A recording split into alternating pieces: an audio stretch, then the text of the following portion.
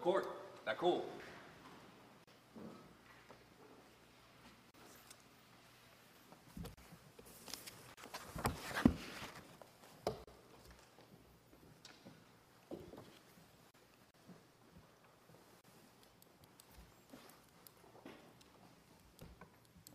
Good morning. Please be seated.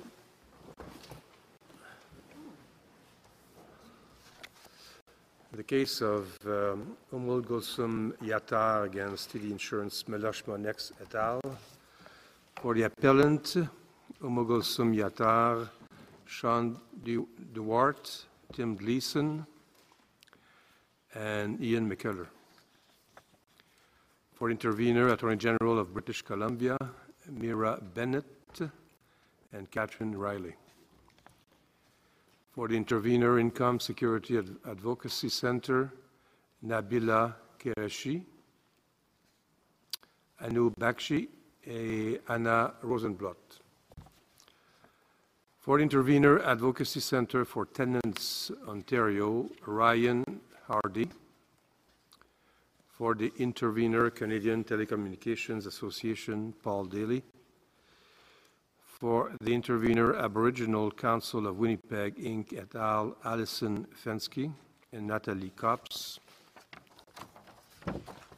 For the respondent, License Appeal Tribunal, Brian Blumenthal and Valérie Crystal. For the respondent, TD Insurance Meloche Monnex, Christine Lonsdale, Adam Goldenberg, and Aaron Chesney. For the intervener, Attorney General of Canada, John Provart, Michelle Kellam. For the intervener, Attorney General of Ontario, Michael J. Sims and Matthew Chung.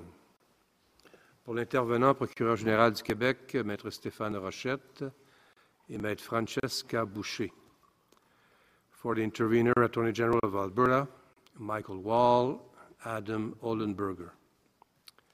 For the intervener, Insurance Bureau of Canada, Nina Bombier, Nicolas Di Stefano.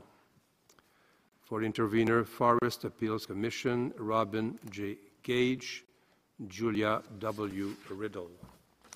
Mr. Duarte.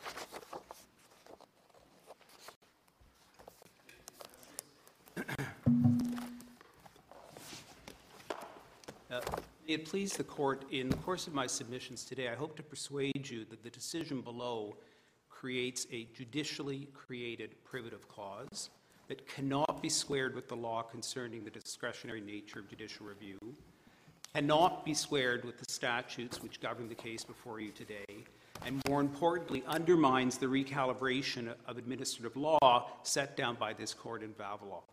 And Vavilov requires nothing more and nothing less than that the role of independent courts ensure that non-independent decision makers are held to a reasonable level of account. My colleague, Mr. Gleason, will be making submissions about the specific facts of this case and why the decision below, the original decision, excuse me, was unreasonable and why the remedy of judicial review ought to have been available. The structure of my argument after some initial throat clearing will be thus: I will speak to the legislative intention, because we all agree that the legislative intention is the polar star of judicial review. I will then make submissions about the discretionary nature of judicial review. I will then make submissions about the issue of adequate alternative remedy, and if time permits, I will make submissions about the procedural issue that has been raised. So for the preliminary throat clearing, I make the following submissions. There are many, many differences between courts and tribunals. None is more fundamental than administrative tribunals' lack of institutional independence from the executive. For better or worse, there is no constitutional guarantee that administrative tribunals enjoy judicial independence. And if one assumes that all of the professed advantages of administrative tribunals, speed, efficiency, finality, access to justice, if we start with the premise that all of that is real, they are still, these administrative tribunals are still left with a lack of independence, which when they are acting as adjudicators, and particularly in my submission when they're acting as adjudicators in a private dispute, leaves them suffering with a structural disadvantage by reason of what Chief Justice Lemaire referred to as the dependency on the executive branch in CP and Matsky Indian Band, at paragraph 95. Now, the law tolerates this lack of independence in recognition of the varied roles played by administrative tribunals. So when one thinks of Ocean Port Hotel, where they were regulating the sale and distribution of liquor, there were sound policy reasons. This court found there were sound policy reasons for tolerating a lack of independence. And the same can be said when administrative tribunals are developing public policy. So with all of that having been said, this appeal concerns the responsibility of courts to address this structural and inherent disadvantage of administrative tribunals without impairing the advantages that they do offer. What this appeal, in my respectful submission, does not concern is the constitutional principle that no administrative tribunal is beyond review. And I'm referring, of course, to the principle first articulated, or I believe first articulated in Crevier in 1981. In this case, the case before you today, the legislature has not purported to place any restrictions on judicial review, on the judicial review of the decision maker in question. There is no probative cause. And I believe that the parties are in agreement that the case does not concern the outer parameters of the legislature's ability to insulate administrative tribunals from judicial review. Rather, this case concerns the consequences of the legislature's decision to positively affirm the availability of judicial review in the statutory scheme in play. The Crevier issue isn't directly engaged, but is it fair to say that it's indirectly engaged, or that in crafting reasons we have to be mindful of that issue, because the breadth that you give to the implied intention in the legislature to preclude review could bump up into a constitutional issue? So is that fair to say?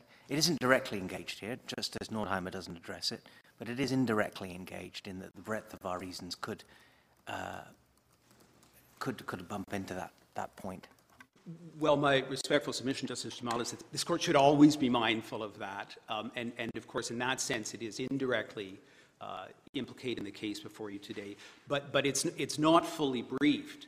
And I hope one day a case comes out of this court which holds that the reasonable standard in Vavilov is a floor beyond which the legislature cannot take us. But my submission is the court's not fully briefed to address that issue today. But Mr. Dewar, more generally speaking, many of you referred to in your introduction about the regime, the statutory regime that's in play here. There is a specificity to the statutory regime in play here in the context in which judicial review is being asked for, that lends itself, this is more of a question than a statement, does it not lend itself poorly to being extrapolated as a model for judicial review as a phenomenon across the country? The circumstances of the Ontario scheme is not like schemes found elsewhere where different avenues of remedy are available, privative clauses may or may not be present, constitutional issues may or may not be posed more directly. So I'm wondering to what extent we should contain our enthusiasms here and limit ourselves to the good province of Ontario. Well, I mean, that raises in part the procedural question that I was going to get to at the end, and candidly, I'm not qualified to speak on procedural matters outside Ontario, but to look at it more broadly, Justice Kazire, procedure should never be the master of substance. And we see, I mean, there's one case from Manitoba which has the same issue that brings us here today. It's come up in the federal court in the Best Buy case. There are places outside Ontario where judicial review and appeals, statutory appeals, including limited statutory appeals, coexist. And this court contemplated in Vavilov at paragraph 45, I believe, that they would coexist. And one is not the other. So I would encourage the court to be wildly enthusiastic in stating that where there is no privative clause, as there is here, as there is in the case before you today, Vavilov applies. And Vavilov is not overly rigorous. All it says is the decision has to be reasonable. That can't be too much to ask. And then a final piece of throat clearing before I turn to the legislative intention. If I could ask you to turn up tab 1 of my condensed book, it's excerpts from Vavilov. And you see I've highlighted certain portions. And prominently placed in the reasons at paragraph 2, you will see that at the end of that paragraph, the court wrote that it saw a need to to develop and strengthen a cultural justification in administrative decision-making. And there's one important passage I failed to highlight. If I could take you to paragraph 4 at the bottom of the page, the sentence beginning, "Today the administration of countless public bodies."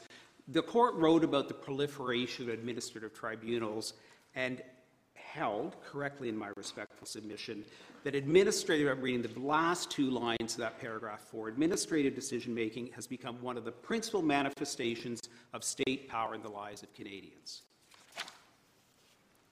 And then over on the next page, you will see I've highlighted and underscored passages at paragraphs 10 and 11. I draw to your attention, it'll become relevant momentarily, the very end of paragraph 10, that courts should derogate from the standard which was established in Vavilov only when there is a clear, quote-unquote, indication of legislative intention to do so. I mean, one thing that I think is helpful to bear in mind, although it sounds like I've wandered off into historical irrelevance, is that administrative tribunals are merely a modality by which the state exercises authority to provide services or regulate conduct. Historically, the departmental structure of government, which we take as if it were almost a law of nature, is a creation of the 19th century. It didn't exist before then. With things like boards of commissions. There was the Board of Trade. The Board of Trade wasn't an organization of business people. It was officials of the Crown who were acting under delegated authority. And I could give you lots more examples. My favorite is the sewer commissioners, but I won't take you to them. But they were actually involved in flood control. So administrative bodies are just a modality or a mechanism whereby the state exercises certain regulatory authority, delivers certain services in alternative to a departmental structure, in alternative to other historical structures. So the real question, I'm getting to the end here, the real question is, which has always been in judicial review, when the citizen comes forward and says to the court, the authority that Parliament has conferred on this body has not been properly used. I wish redress. And to me, it's the same question whether it's a minister in a department, whether it's a regulatory tribunal, whatever. It's that simple fundamental question. And the rest of it is governmental mechanisms of the day. Well, that's certainly so, Justice Rowe, but what there is, as a result of what you've described, is this constant tension that this Court's been wrestling with since before I went to law school, which is how you marry the legislative intention with the need to overview. But I would add to the description of administrative tribunals that you've given, Justice Rowe, I would add the following. This is an adjudication of a private dispute. And for better or worse, the legislature has seen fit to take the adjudication of a private dispute between an insured and insurer and given it to a tribunal. And that doesn't, and so that doesn't fit any of the models that or the examples that you were providing in my submission, Justice Rowe. And that reality has to be factored into the court's analysis of the matters that are before it today. Let me just finish throat clearing with Vavilov. There's the reference, and it's highlighted, to the court heard concerns about a two-tiered justice system and saw the need to protect Canadians from a two-tiered justice system, and that's what gave rise to the reasonableness review.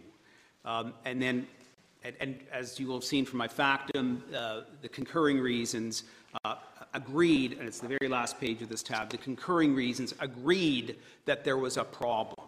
And it was discussed, and I'm now at paragraph 14 of Vavilov, it was discussed, or addressed rather, by insisting that administrative decision makers must adopt a culture of justification. And by definition, if something must be adopted, it was previously absent. It can't be controversial to say that Vavilov changed the law. And there is no reason in my submission for this court to retreat from Vavilov 3 or 4 years later. So, legislative intent, it's the polar star of judicial review. Everyone agrees on that. If you could look at tab 2. Before you keep going, I just want to talk to you about legislative intention, and I'm wondering, what do you make with regards to the extensive amendments that were made to the Act? How do we factor that in? So, Justice Bonson, let me start by actually taking you to tab 2, and you'll see the very first statutory provision I've set out there is from the Insurance Act. This is part of the amendments. So it's not as if there was some judicial oversight, or legislative oversight. The section before you here, section 280, was part of the amendments to which the respondents refer. And you will see under section 3, limit on court proceedings, no person may bring a proceeding in any court except an appeal as provided for in the Insurance Act or an application for judicial review. So that is the answer. If we are to read statutes in their ordinary and grammatical sense, that's the answer. And I don't even need to fall back on the Judicial Review Procedure Act, which the legislature is deemed to have known was in existence. But to fully answer your question, I'm going to go out of order, which is a very dangerous thing to do, because as for the balance of the amendments that you've asked me about, Justice O'Bonsawin, the arguments conflate adjudication at first instance with appeal and review. And TD quotes at length from Mr. Cunningham's report in their factum, including a court option would undermine the proposed reform, Mr. Cunningham wrote. He saw no reason to continue providing an option to go to court in every case. He was writing about eliminating access to courts for the adjudication of the dispute at first instance. And it does not, in my submission, advance matters to observe that the transfer of adjudication from courts to administrative tribunals signals an intention for less judicial involvement. That's self-evident. That much is self-evident. And it's a generality. And what the respondents and what the courts below failed to do was to move beyond that self-evident generality and look to the specifics. And the specifics of the case are that judicial review is not barred. That's plain English or French. And the flaw in the reasoning can be seen in the respondents relying on Stegenga and Economical Mutual. That's a decision in which the plaintiff brought an action for damages for bad faith in handling the statutory accident benefits claims.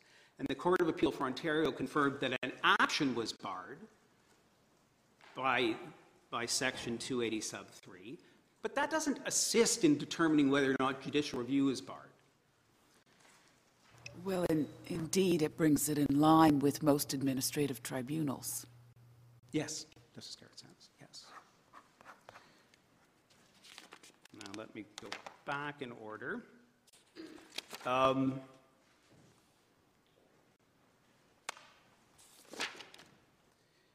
To the proper interpretation of this legislation and the intention of the legislature.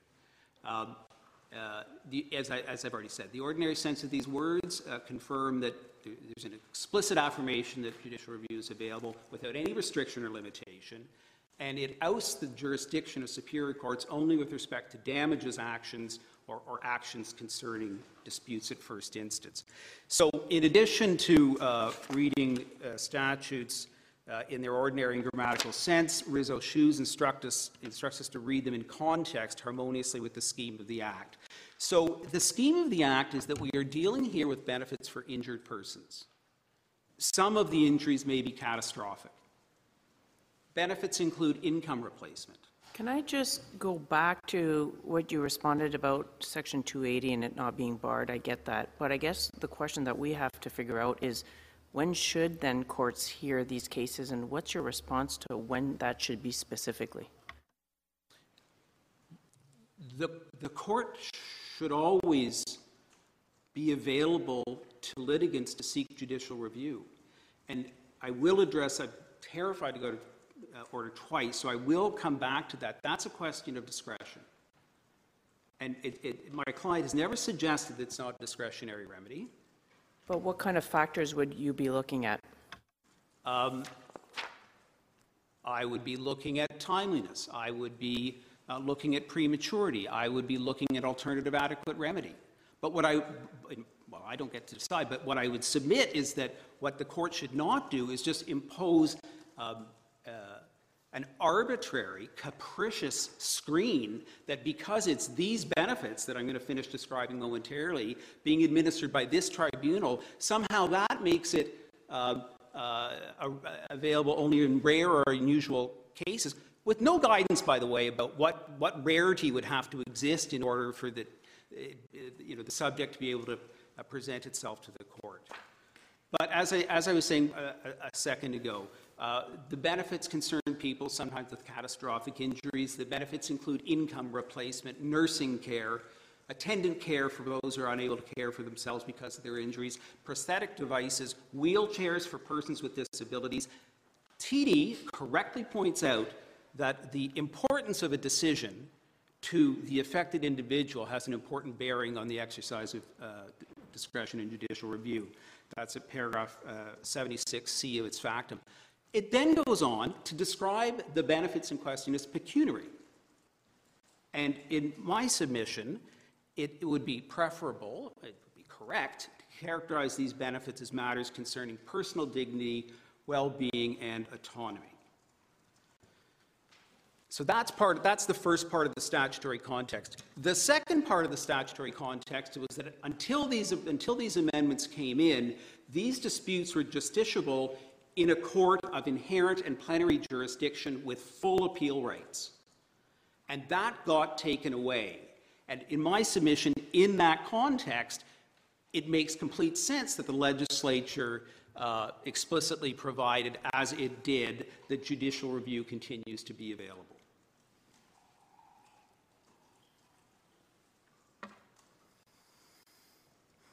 So I conclude my submissions on the legislative scheme by saying that JR is available not because of the constitutional impediment to a complete bar, but because the Act and the scheme of the Act provides for it. Doesn't it, fundamentally, if we start from first principles, prerogative remedies are extraordinary in the sense that they are discretionary. Not that they are rare or presumptively unavailable, they are discretionary. Exercise of the Crown's prerogative rights. Appeals are statutory, and if they are existing, if they are provided for by the legislature, they are matters of right. So a legislature speaking about a limited right of appeal on questions of law speaks about the limited right to appeal, but it says nothing about prerogative remedies and how the Crown's prerogative remedies from a court of superior court are to be exercised. They're fundamentally different beasts. I mean, stepping back even from your argument to the history, Vavilov affirms that distinction between statutory rights of appeal and judicial review. So saying something about a statutory right of appeal really doesn't say anything about the availability or non-availability of judicial review. I mean, isn't it more fundamental, no more fundamental than that? It is not no more. I completely agree with that submission. It's not a submission, it was a question. But all right, let me try that again, Justice Jamal. In my submission, that is a completely accurate statement, both of what Vavilov holds and what this court should stand by. And why is it an exercise of the prerogative, and why is it discretionary? You have to understand it in the historical context. How this used to work a long time ago is people would come before the king, and they'd say, you have granted authority to certain individuals, certain office holders, to make decisions, and we're saying to you that they have misused this authority, and that therefore we petition you, in the exercise of your prerogative, to give us a remedy. Now, it's the same question. You just have to transpose it into a modern institutional context. But it is the citizen now coming forward and saying, someone has been given this decision-making authority, and we submit before a court, as opposed to before the monarch, that the authority has been misused in some way that warrants a remedy. It's the same general question. But the fact that it's discretionary and it's the exercise of the prerogative is best understood by virtue of how it arose. Yes, Justice Rowe, and it's the constituent element of the reasonable test and the discretionary nature of the remedy that provide the protection that the respondents say the legislature requires. And let me actually just elaborate on your question, Justice Rowe. If I could take the court back to Vavilov at tab 1 of my book. And there's a paragraph that's not copied there that the other parties rely on. I'm going to read it to you. It's in paragraph 24. Excuse me, where our legislature has not explicitly prescribed that a court is to have a role in reviewing the decisions of administrative decision makers, it can safely be assumed that the legislature intended the decision maker to function with a minimal of judicial interference. So great emphasis is placed on paragraph 24 of Vavilov and those words. But now turning to my book, if you could look at paragraph 33,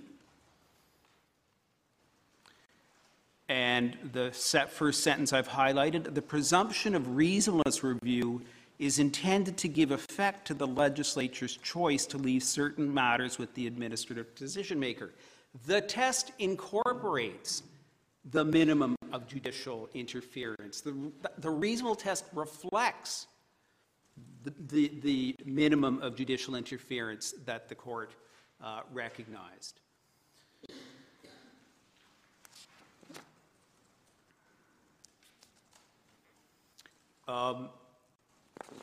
Let me now turn to the question of the discretionary nature of the remedy.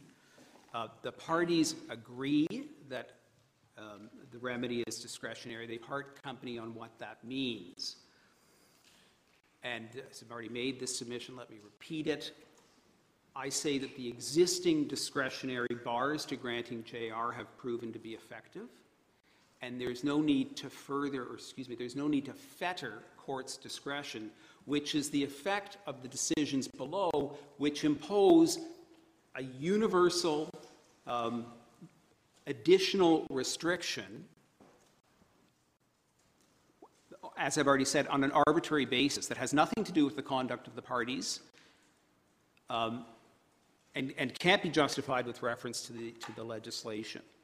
And so the best example of that is in my factum. It's Myers and National Parole Board. So Mr. Myers escaped from prison, was unlawfully at large, and he tried to judicially review the parole board for not granting him parole. And the court thought that that self-help meant that he was not justified to a discretionary remedy. It depends on the facts of the individual cases.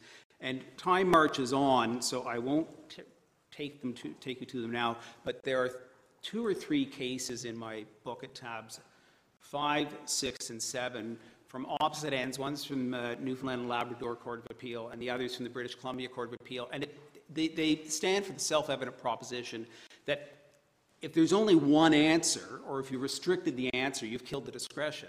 The decision maker at first instance doesn't have discretion because you've told him or her what to do. Monnex Realty at tab 3 of my book, decision of this case.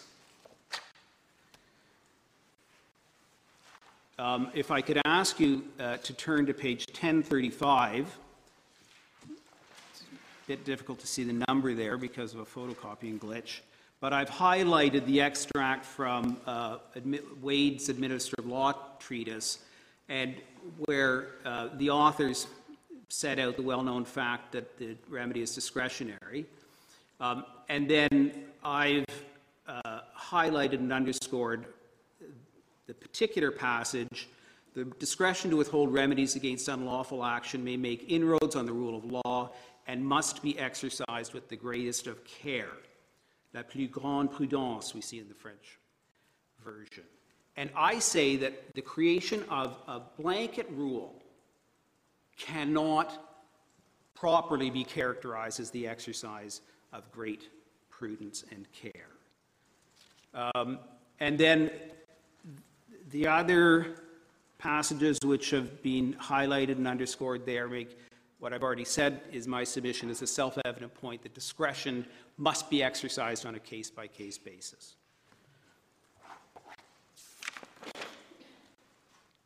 So when you say that discretion must be exercised by case-by-case basis, are you suggesting that some factors that courts should take into consideration in order to decide? Let's say that judicial review is available, but should we entertain it or not? Should the court entertain it or not? What are the factors to guide the courts? Prematurity, fraud and misconduct, as we saw with Mr. Myers, not acting in a timely fashion, adequate alternative remedy. The factors are laid down in a wealth of cases from this and other courts. Okay. But what no court has said until recently in the Ontario courts below is that we're just not going to entertain it if you're this particular litigant coming from this particular tribunal where there's a right of appeal, a limited right of appeal.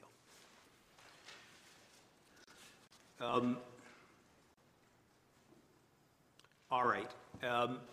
Strickland at tab 4 of my book.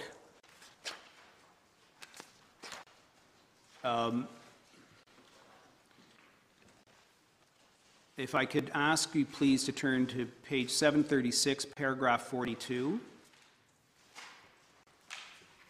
And by the way, that provides at least a partial answer to your question. The part, I forgot to fail to highlight something that's important and will become relevant in a second. Right before, at the bottom of the paragraph, before the sentence I have highlighted, we have, in order for an alternative form or remedy to be adequate, neither the process nor the remedy need be identical. And so I just want to plant that in the back of people's minds when I get to adequate alternative remedy, as I will momentarily. But then you'll see the part that I did highlight, this court, Justice Cromwell, writing for the court, underscored in the original the fact that the exercise of discretion requires an examination of all of the circumstances. And then over the next page, Justice Cromwell wrote twice that it's not a matter of there's no checklist. And yet the respondents would have this all come down to one very short checklist. If it's a licensed appeal tribunal's accident benefits case, there's an additional screen you have to pass through in order to justify judicial review. And that is irreconcilable with what the court said here and invented whole cloth.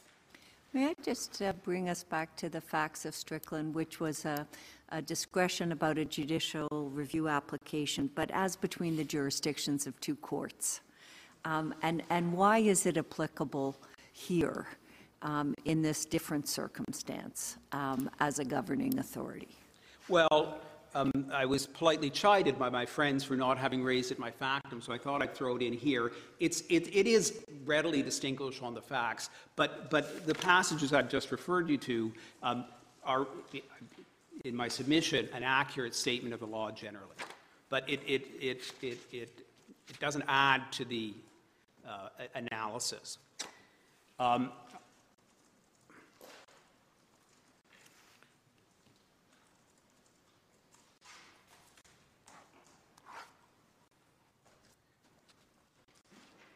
All right, and then let me just, before I finish off, address adequate alternative remedy. They say that there's, as I understand it, two submissions before you. An appeal on a question of law is an adequate alternative remedy. And I hearken back to Strickland, where in the note I took you to about adequate alternative remedies, it's not the, just bear with me. It's not the process nor the remedy Strickland held it's not the process or the remedy that need to be identical. The problem here isn't the process, and the problem here isn't the remedy. The problem is that there's a gap of a decision that can't be reviewed in any fashion. As we saw, it's exactly what happened in this case. And if, but is it in this case, though, it was an exercise of discretion, and at the end of the day, your client just didn't like the result of them exercising their discretion? She definitely didn't like it, but Justice Bonton, it purported to be an exercise of discretion, but it was an act of arbitrariness. It's not a, I mean, look at Volochoy and College of Massage Therapists where it dealt with prematurity. There's a principled reason and reasoned reasons for withholding the remedy while the matter is still pending before the administrative tribunal. There's no principled basis for denying. As I've said already, it can't be justified by reference to the statute. It can't be justified by reference to the nature of the benefits that were denied. There's no principled basis to say that just because it's these parties before this tribunal, we're going to withhold judicial review. And in my submission, you will search the reasons of the Court of Appeal and the Divisional Court in vain to find any justification for what they say, any true reasoned, principled justification for what they say. Mr. Jewett, can I ask you, you've referred a couple of times to the fact that this is a dispute between private parties, and I will confess that I hadn't stopped to think about it that way. How does it factor into your analysis? What does that point aid? Well, what it heightens, it goes back to what I said towards the outset of my submissions. Ocean Port, where it's the regulation of the sale of alcohol, or an administrative tribunal that's setting public policy. One can understand that the lack of independence there is a favorable thing. And so this is at the other end of the spectrum. And the lack of independence calls for greater oversight. Because the license appeal tribunal, they're not advancing government policy. They're not regulating anything. They're deciding, there's a contract of insurance between an insured person and the insurer, a contract of the utmost good faith, and we have this non-independent body adjudicating it, which is a radical change to the way it existed before. We have to assume for the purposes of this appeal that it's a good thing, but it cries out for enhanced review. All right, I'm going to have to turn things over to Mr. Gleeson. The other form of adequate alternative remedy is reconsideration. I rely on the submissions in my factum. The respondents call it robust. In my respectful submission, as you will see when you hear from Mr. Gleason, it is tepid. It is a tepid form, and given the lack of independence, it's a tepid form. Well, and really, isn't the more fundamental issue that you're judicially reviewing the reconsideration? So, yes. I mean, that's the more fundamental point. It's whether it's tepid or robust. It doesn't really matter because that's what you're seeking judicial review of. Exactly. I mean, that's the other reason that argument is flawed in my submission. All right. I'm actually going to resist the temptation to say anything. Thank you for your attention.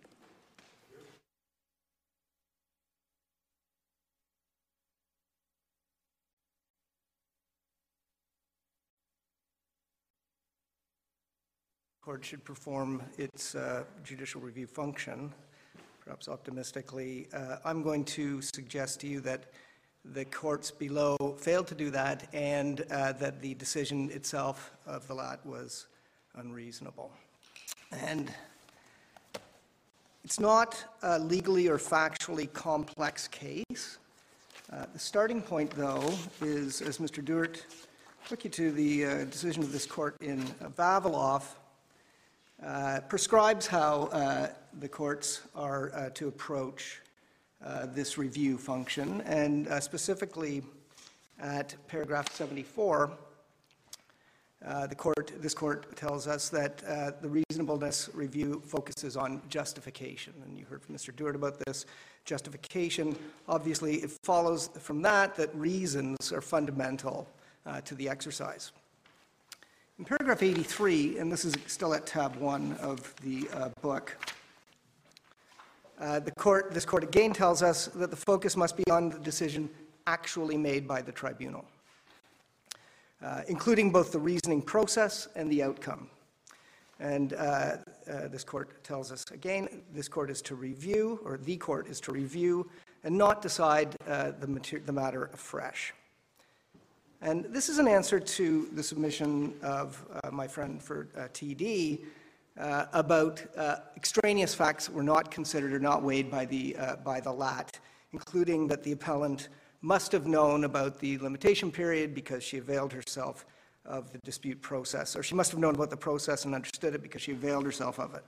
This is not what drove the decision of the adjudicator, and this court tells us in Vavilov that is what is under review. You must focus on the decision made by the adjudicator. At paragraph 86, and this is on page 728, the highlighted portion in tab 1. The court says this: in short, it is not enough for the outcome of a decision to be justifiable. Where reasons for a decision are required, the decision must also be justified by way of those reasons, by the decision maker to those whom the decision applies. While some outcomes may be at odds with the legal and factual context, that they could never be supported by intelligible and rational reasoning, an otherwise reasonable outcome also cannot stand if it was reached on an improper basis. And all of this is, again, to emphasize that it's the decision of the LAT that's under review, not the entire factual constellation and how this court or the courts below would have addressed it. And then finally, the last excerpt from Vavilov I'll leave you with is at page 732, it's paragraph 96. Again, the highlighted portion, this court tells us, where reasons contain a fundamental gap or an unreasonable chain of analysis, it's not appropriate for the court to fashion its own reasons in order to buttress the administrative decision. And my submission is, and will be, that that's effectively what the TD asks you to do, and it is what the Court of Appeal purported to do as well. The divisional court, as we know, did not even address the performance of the review function. It ducted, as Mr. Duert complains to you, improperly. But at tab 10 of the book, you'll see an excerpt from the reasons of the Court of Appeal. And the Court of Appeal did deal with reasonableness as an afterthought after it affirmed what the divisional court did in terms of not entertaining a review. It did address reasonableness. And at paragraph 50, That court found that the adjudicator held that it was the September 19th letter that finally denied the appellant's benefits. And perhaps I should back up. I said this case is not factually complex. It isn't. There are basically three events that are important for your purposes. There were three letters. We know that the appellant was in receipt of benefits, three kinds of benefits. For the purpose of my submission, I'm focusing on the income replacement benefits, and the reason for that will become clear.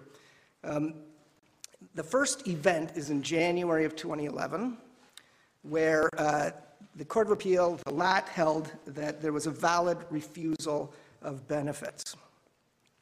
The Court of Appeal said that the adjudicator found that it was the September 19th letter. So this is the third letter.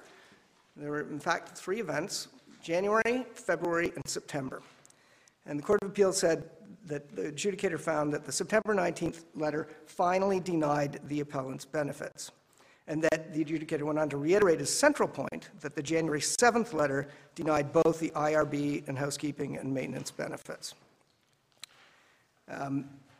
The court found that the adjudicator found that the dispute resolution process form was attached to the January letter, and therefore, when the benefits were ultimately denied in September, according to the Court of Appeal, she was fully informed, in clear language with this dispute form. Now, leave aside for the moment that is not what the adjudicator found, and I'll take you to that in a moment. The Court of Appeal went on at paragraph 52 to hold that the appellant has failed to demonstrate anything unreasonable in the reconsideration decision, and then therefore denied or said that judicial review is not available. The Court of Appeal doesn't do any analysis or review of the findings of the adjudicator or the basis for them in the evidence before the tribunal. And as I noted, the divisional court undertook no review at all. If either court had my submission, they would have observed the following. In tab 11, you'll find an excerpt from the original LAT decision. And at paragraph 10, the adjudicator finds that the January 7, 2011 letter denied the IRB, income replacement benefits, and housekeeping benefits, attached a notice of examination requiring her attendance for an insurer's examination before a psychologist and a psychiatrist. And below the signature line, it states, enclosed applicant's right to dispute. This is the form that becomes central to the decision. The adjudicator went on at paragraph 11 to find that on February 16, 2011, this is the second event, the respondent provided correspondence to the applicant denying her housekeeping and home maintenance and income replacement benefit following the insurer's examinations being completed. Now, this was an error, and the adjudicator acknowledges this on reconsideration. In fact, we know that the February 16th letter reinstated the IRB benefit.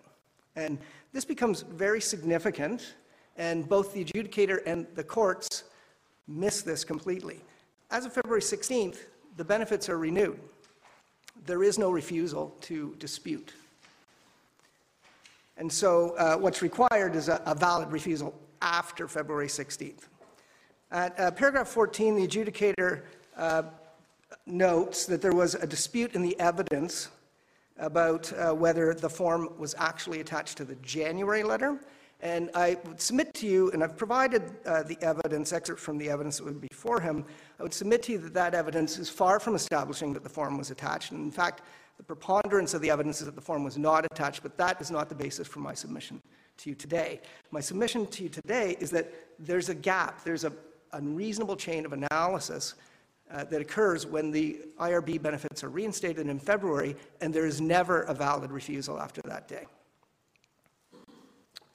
Over on the next page, at paragraph 15, as I said, the adjudicator found as a fact that the form was attached to the January 7th letter, and so that, he found, was a valid refusal.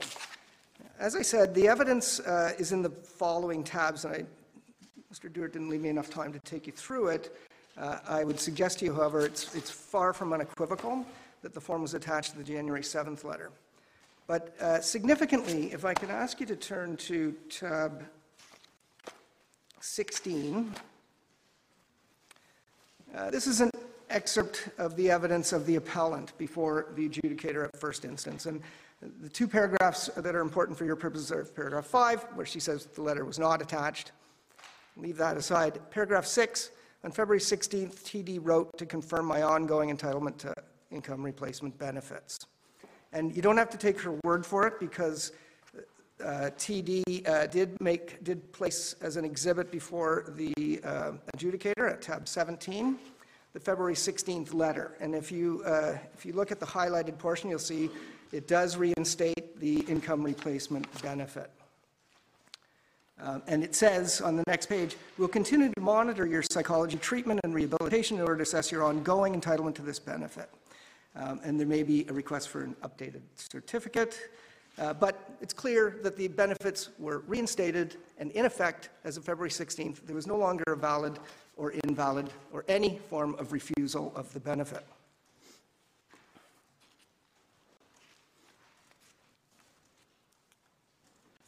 Tab 18, then, we come to the reconsideration decision. And this is the one that the appellant sought judicial review from.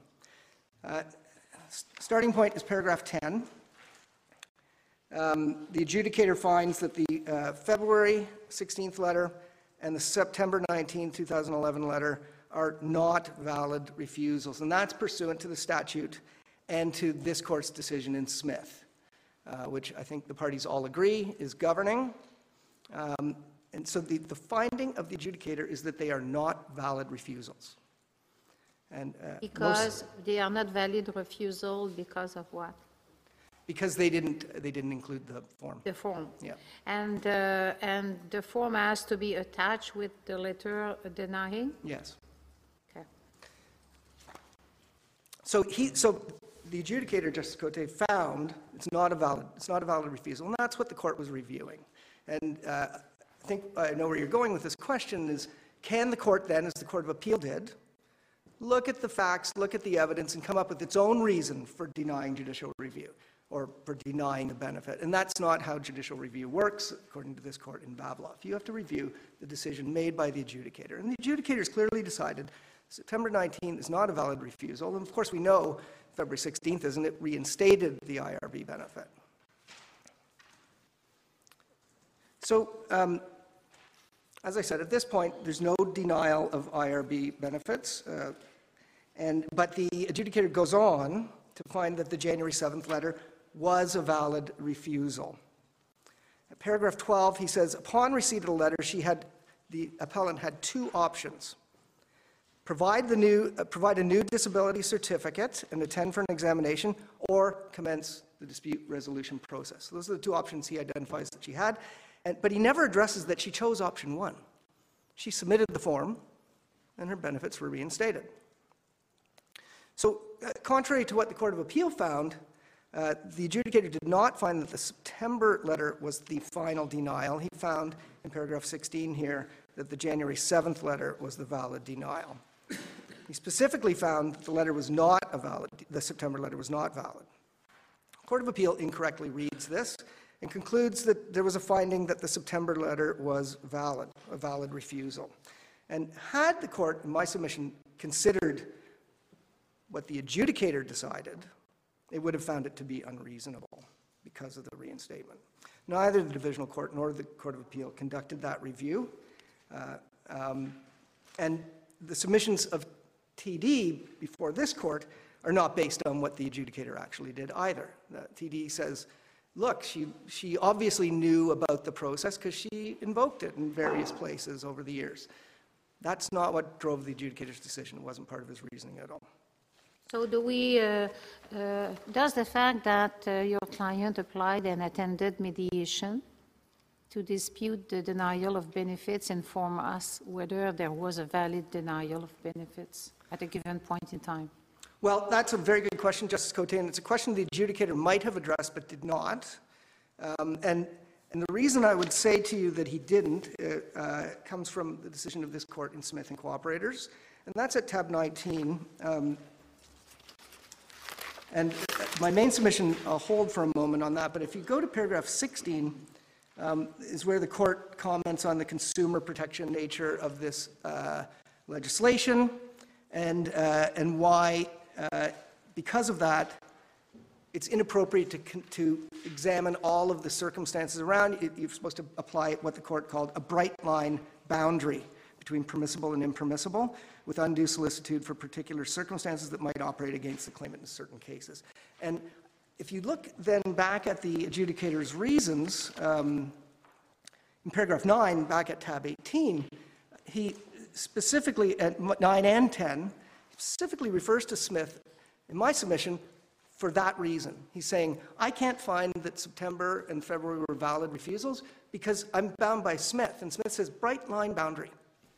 And we're not going to look at, as TD suggests you do, look at all these other things that are happening in the universe that the adjudicator did not weigh or consider, and find for yourself that maybe she knew or ought to have known, or maybe the benefit should have been denied. That's not what judicial review is. You're supposed to be reviewing the decision of the adjudicator. Now, I want to make one further submission on Smith, though, and it's about the paragraph 20. It's on the last page of my book. And this is where the court deals with the facts before it and Justice Gaunche expressed some doubt about whether the notice in that case met the minimum requirement of clarity. And here's what he said: there's some doubt in my mind as to whether the notice given by the respondent in this case would even be considered a refusal in a non-technical sense, absent the refusal letter sent to the appellant's solicitors. The notice says, inter alia, if you disagree with our assessment, please contact us immediately. If we cannot settle your application to your satisfaction, you have the right to ask for mediation. And what Justice Gaunche goes on to say is there's an equivocal sense of indeterminacy in the decision of the insurer, giving the reader the impression that the insurer may well change its stance if it is contacted for a discussion of the matter. And my submission is that the case before you is more troubling, far more troubling, in terms of indeterminacy and sort of equivocal sense of indeterminacy. The decision before you, and it's at tab 12,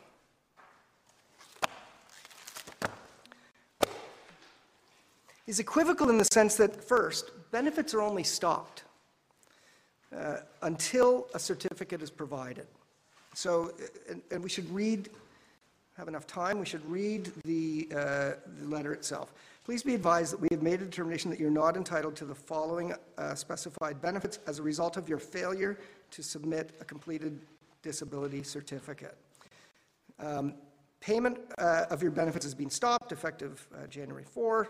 Please be advised no benefit is payable for the period after the date specified and before the day the insurer receives the disability certificate. So, and it goes on to say, we want to have you examined. So in terms of an equivocal sense of indeterminacy, this is far more indeterminate. They've said your benefits will be reinstated, you just have to give us the form. The word refusal does not appear, and this is the word used in the statute. The word refusal does not appear in this letter. The benefits are stopped, and it's clearly only temporary and easily cured. And as with Smith, it gives the clear impression that the insurer may well change its stance, as Justice Gaunche said. In this case, as I said, refusal does not appear.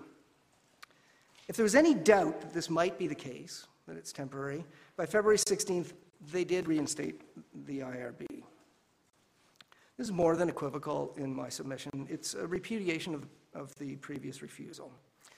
And neither the Court of Appeal nor the Divisional Court ever addressed this problem.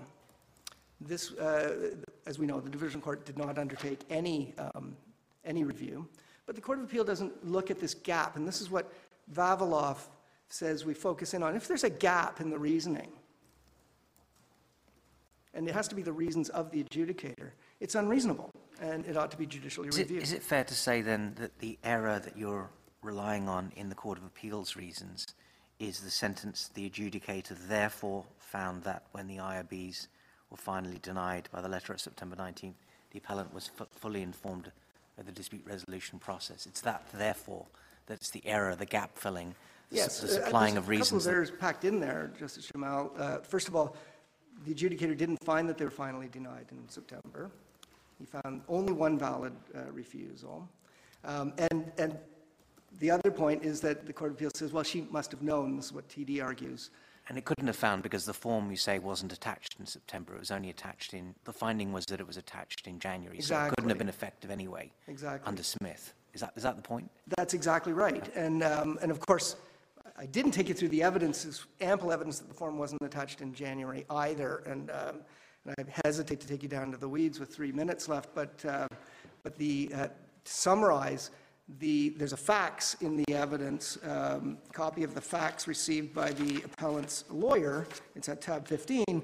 It's clear. There's a 6-page fax. It says there's 6 pages. You can count the pages. The form is not there. There's the 2-page letter. There's a 3-page notice of examination, and there's the fax cover page. So, Mr. Gleason, if we follow your reasoning, and I'm not saying that I'm not going to, but would it mean that the limitation period would not have started yet? That's right. As of today? That's correct, Justice Cote, and that was the finding in Smith as well. Mr. Gleason, there's a point I don't understand, but so I'm looking at the January letter. Yes. You say it doesn't use the word refusal. Mm-hmm. It does say you are not entitled. Yes. I mean, in like the first sentence.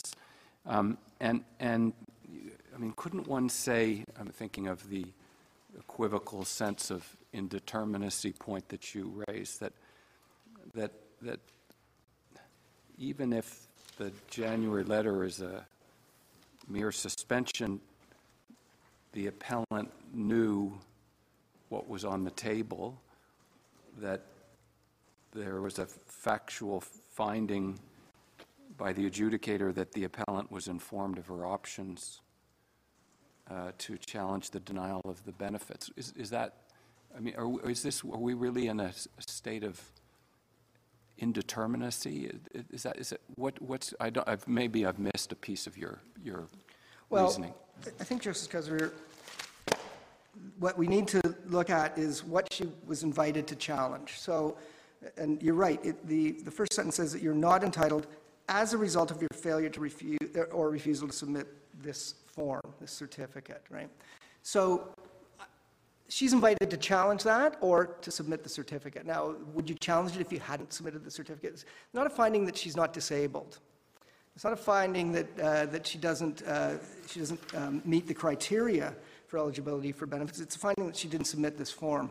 And the adjudicator correctly finds that she's given 2 options in his reasons. She's given 2 options. 1, submit the form, or 2, commence the dispute resolution process. And she clearly chose option 1.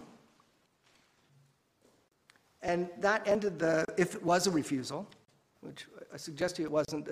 You have in our factum, there's a separate statutory regime governing a suspension for this very reason. So your benefits are stopped under Section 33 if you don't submit the form, but if you do submit the form, they must be reinstated.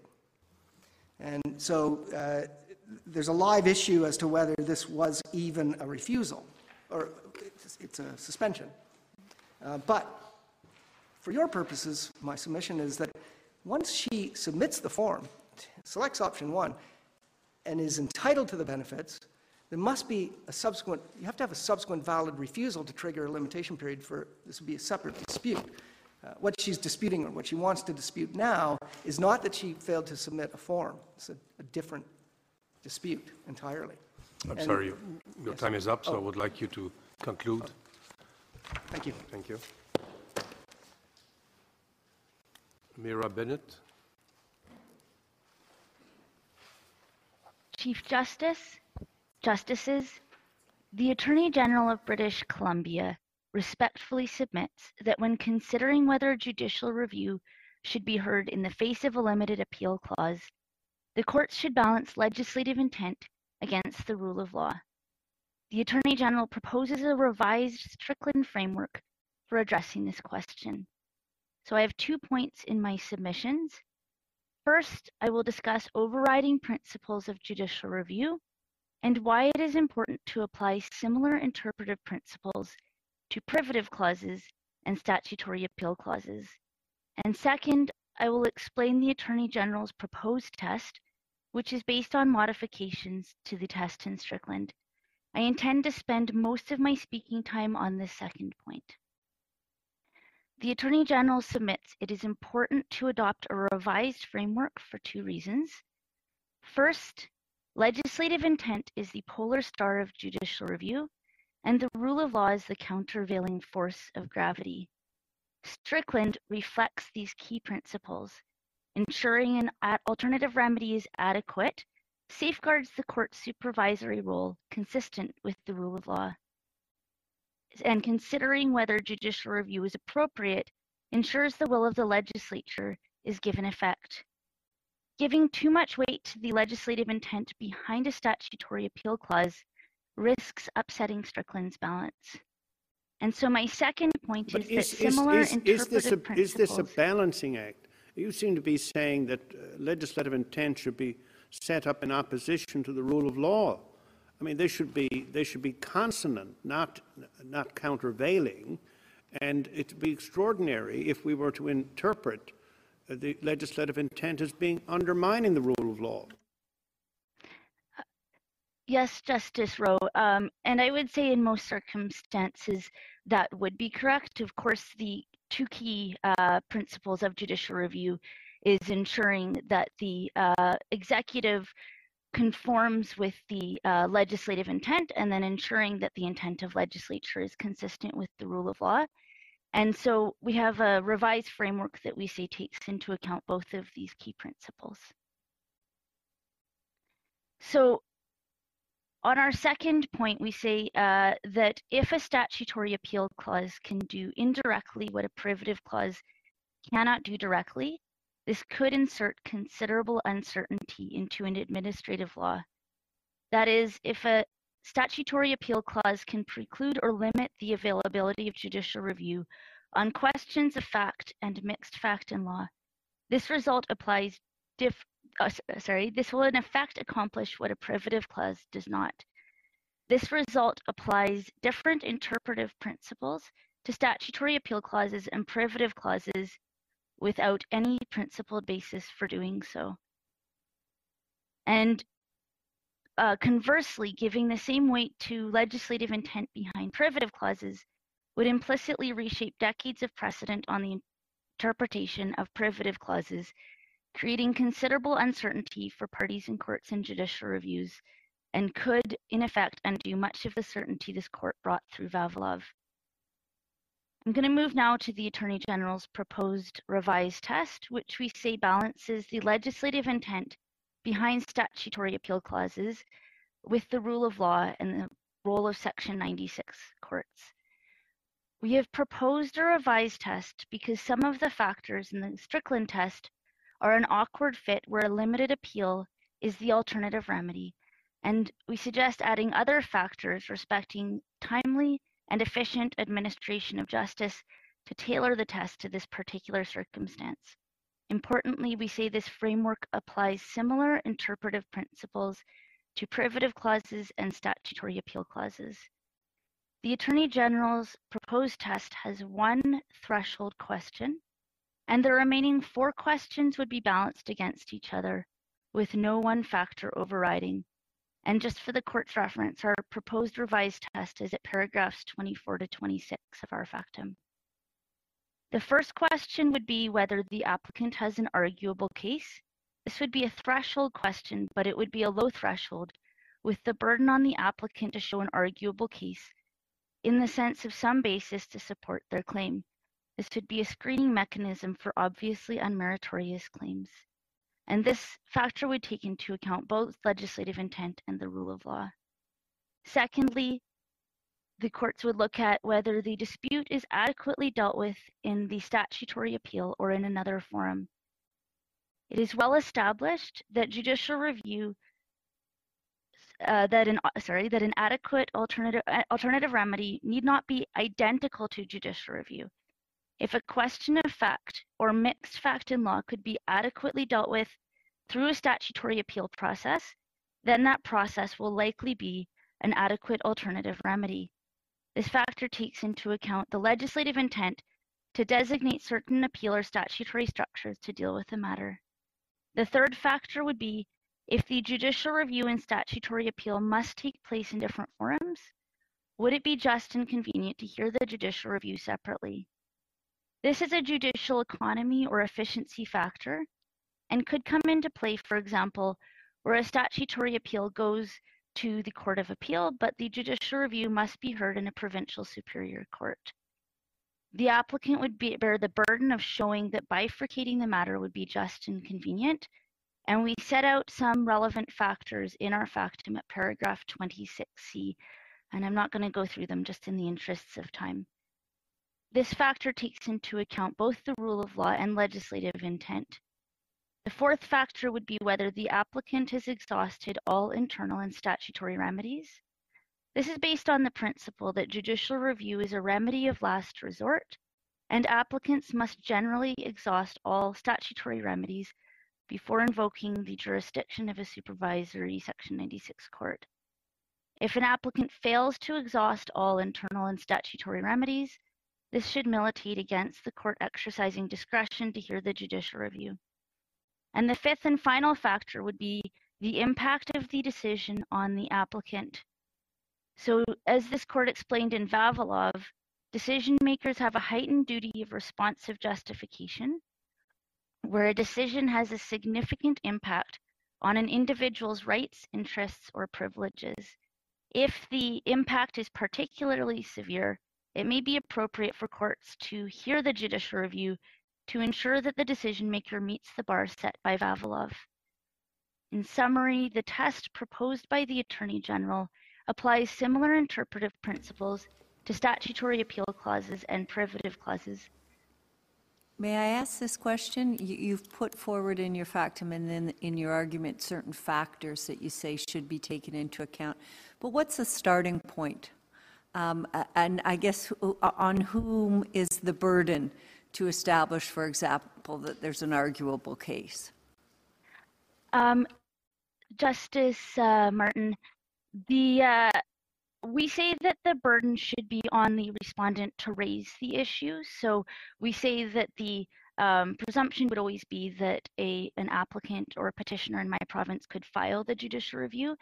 And if the respondent thinks that there is an adequate alternative remedy, it would be on the respondent to raise that issue.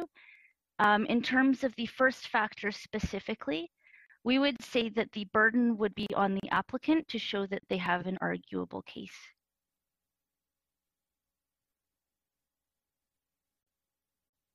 So I'm just going to wrap up.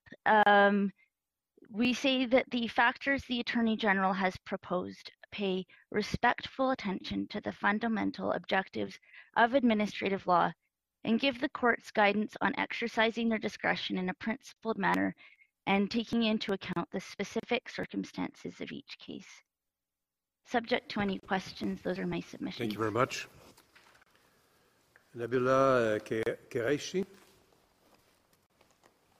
Good morning, Chief Justice and Justices.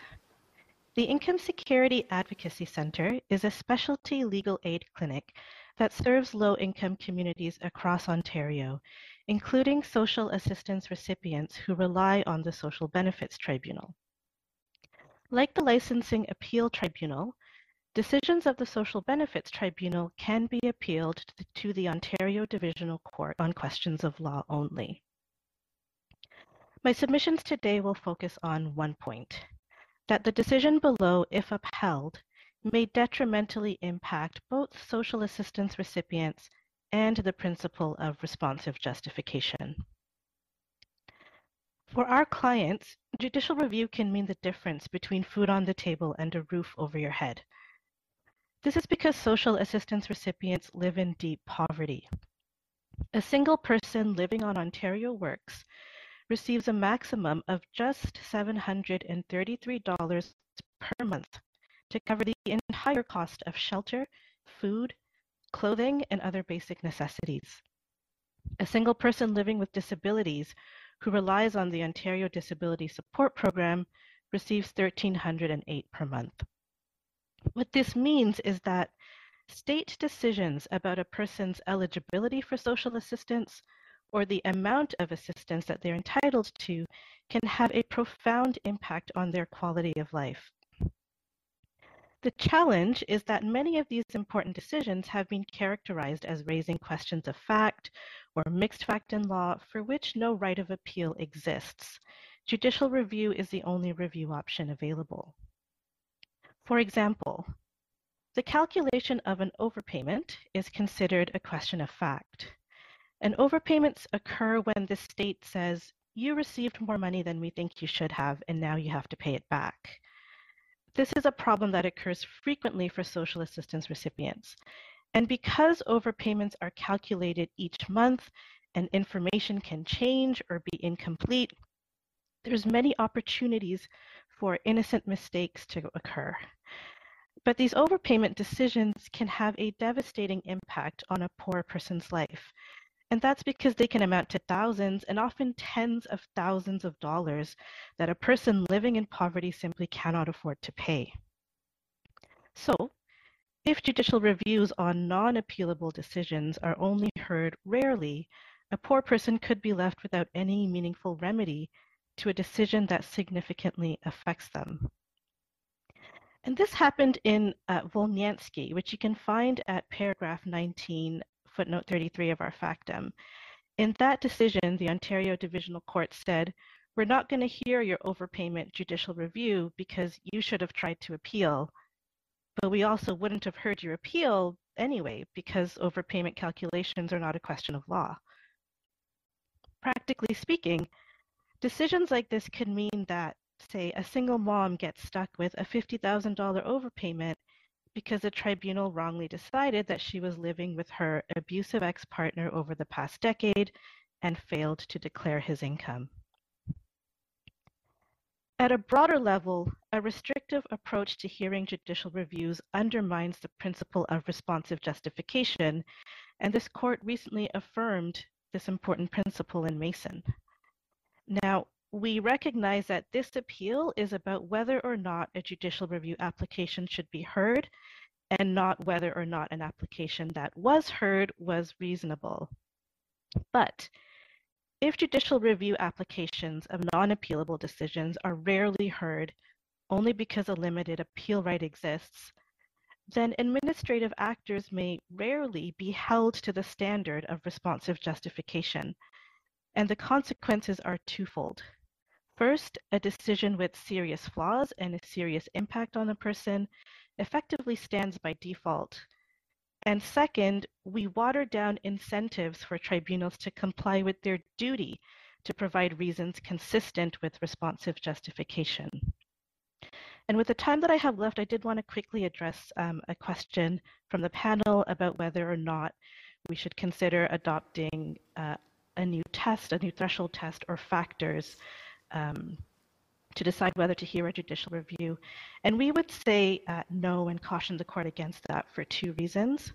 First, it's already incredibly challenging to have your judicial review application heard, especially for self-represented and vulnerable applicants. Introducing a new threshold test puts the burden on them and introduces a new hurdle for them to jump over. And finally, it's not necessary in light of the existing discretionary bars we have. Thank you. Thank you very much. Ryan Hardy.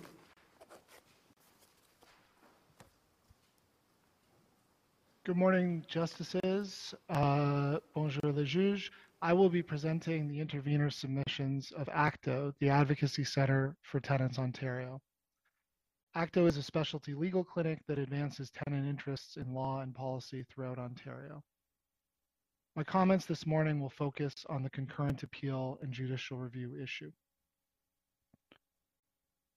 While all decisions of this honorable court make new law, only some change the infrastructure of our justice system. Vavilov was one such case, and this will certainly be another. Parties and lawyers in the administrative law realm, will have to do things differently once this court speaks on Yatar. ACTO, on behalf of Ontario tenants, asks that when you do speak, the design you craft take into account the needs of the most vulnerable among us. The Court of Appeal's decision below deserves praise for offering practical guidance to justice system users on how to undertake concurrent appeals and judicial review. Whatever your decision, a similarly practical approach would be helpful. Users of the system, especially self-represented parties, deserve to know what they can do, how they can do it, and when they should. The clearer the roadmap, the better. One weakness of the practical guidance offered by the Court of Appeal was the omission of self-represented parties. The envisioned solutions, a possible practice direction from the divisional court, and/or agreements between counsel on procedure, take for granted that parties will be represented by lawyers. Unfortunately, many users of our justice system, perhaps especially in administrative law, must act for themselves. Turning to the specific Ontario residential tenancies context, ACTA supports the availability of judicial review as a supplement to a statutory right of appeal. The law in our province is that tenants seeking to challenge eviction orders from the Landlord and Tenant Board have a restricted right of appeal. They can appeal to the divisional court, but only on a question of law. Consequently, no tenant would only use a judicial review application to challenge an eviction order because exercising their right of appeal triggers a statutory stay of eviction. Without that stay, few, if any, eviction orders could be challenged because the eviction would be enforced by the time the court heard the appeal. It is important here to note that there are some decisions, notably those concerning rent geared to income housing subsidies, which is the main type of housing subsidy for low-income people we have in Ontario. Those decisions can only be judicially reviewed because they're governed by a different statute. But in a case where a tenant, for example, lost their subsidy, their arrears of rent ballooned as a result of the loss of subsidy, and they were being evicted on that basis, a concurrent proceeding would be unavoidable. They'd have to judicially review the loss of subsidy while also appealing the eviction order that results from that. At divisional court, many tenant appeals will run into the question of law bar. Our factum provides a brief survey of the discord on this point at the divisional court level. It's especially challenging for self-represented parties. If Canadian lawyers and judges continue to grapple with the question of what constitutes a question of law, it cannot be intuitive for self-represented people. The addition of a judicial review application, therefore, would allow parties to cover all their bases. Factual or mixed fact and law elements of the decision could be challenged that way. It doesn't mean collapsing the distinction between appeals and judicial review. As this court made explicit in Vavilov, the two different types of challenge to a decision attract different standards of review. Just briefly, in the interest of time, on the two related concerns of judicial economy and opening the floodgates, I think both are misplaced. Clear procedure will reduce the workload for all concerned, including judges and also participants. As for the concern raised by the Attorney General of Ontario that lawyers might begin filing judicial reviews as a matter of course, I would suggest that the history in the lower courts since both Yatar decisions suggests otherwise. It's not something which has ballooned, and a rebuttable presumption against JR won't improve access to justice. It's just another hurdle. In closing, I would say the vulnerable people who attempt to challenge administrative tribunal decisions always face a steep challenge. They have to translate their subjective, intimate feelings about a case, like not wanting to be evicted, not wanting to lose an affordable unit in a difficult housing market. They have to translate those feelings into unfamiliar legal language. Sometimes they can find a lawyer to help them, more often they have to do it themselves, and the approach we recommend will give them the best chance of success. Thank you. Thank you. Mr. Paul Daly. Good morning, Justices. I have two general points, one about the novelty of the approach of the court below, one about the content of the core superior court function of judicial review, and two specific points about how this court should approach limited rights of appeal. First, the approach below. Taking a passage from this court's decision in Strickland divorced from its context, the Court of Appeal held there is a general residual discretion to refuse a remedy based on its view of legislative intent and the comprehensiveness of the administrative process. As Justice Martin observed earlier, however, Strickland dealt with a problem unique to a federal system, the existence of two plausible forums for conducting judicial review, and its balancing exercise was entirely directed to that unusual choice between Superior Court and Federal Court. Strickland does not stand for the proposition that there is some free-floating residual judicial discretion to refuse a remedy for unlawfulness over and above the well-established principled grounds that already exist. The resulting problem, and the reason I agree with Justice Jamal that in crafting its reasons in this case, this court can't really avoid considering the constitutional foundations of judicial review, is that the court thereby permitted the legislature to do indirectly what it would have been unconstitutional to do directly, that is, preclude judicial review. Put simply, if the legislature itself had relied on the factors identified by the Court of Appeal to enact a privative clause, this would have been unconstitutional. This leads to my second general point about the core powers of the superior courts. Mr. Daly, we can decide the case on statutory intent without saying that the contrary interpretation would be unconstitutional, though. You accept that? I think you can get a long way, perhaps, without directly dealing with the constitutional foundations. Your observation was that you might brush up against it indirectly. I do, for my part, find it difficult to imagine how you can avoid some commentary on the constitutional foundations of judicial review, if only because of the way the court below approached the issue. But is your point, Mr. Daly, that one that bears on the preclusion of judicial review by legislation, which I guess is one abstract idea that doesn't present itself plainly here, or is it that it's the preclusion of judicial review by judicial discretion that we should say is unconstitutional? And if so, wouldn't that be rather a big step for us to make on the basis of what's before us? Well, I'm certainly not suggesting, although I know the respondents think I'm suggesting this, but I'm not suggesting there's anything unconstitutional about judicial discretion and the well-established discretionary grounds for withholding a remedy, which are principled. The problem with the analysis of the court below is the reliance on legislative intent to develop a new ground for withholding a remedy. And in describing why that is wrong, it's going to be difficult, I suspect, for this court to avoid getting into the constitutional foundations of judicial review. And those constitutional foundations, I think Justice Rowe put it very well. The question has always been, was the authority given to a decision maker properly used? And historically that has included review of jurisdictional facts, and Justice Gleeson, in her careful analysis in Best Buy, very well explained how court scrutiny of factual error has been recognized as a component of judicial review of administrative action. So in terms of specifics, if this court does make comments on the constitutional foundations of judicial review, the implication is that any legislative provision which might directly or indirectly through judicial discretion or otherwise preclude the Superior Court from exercising its core functions should be narrow.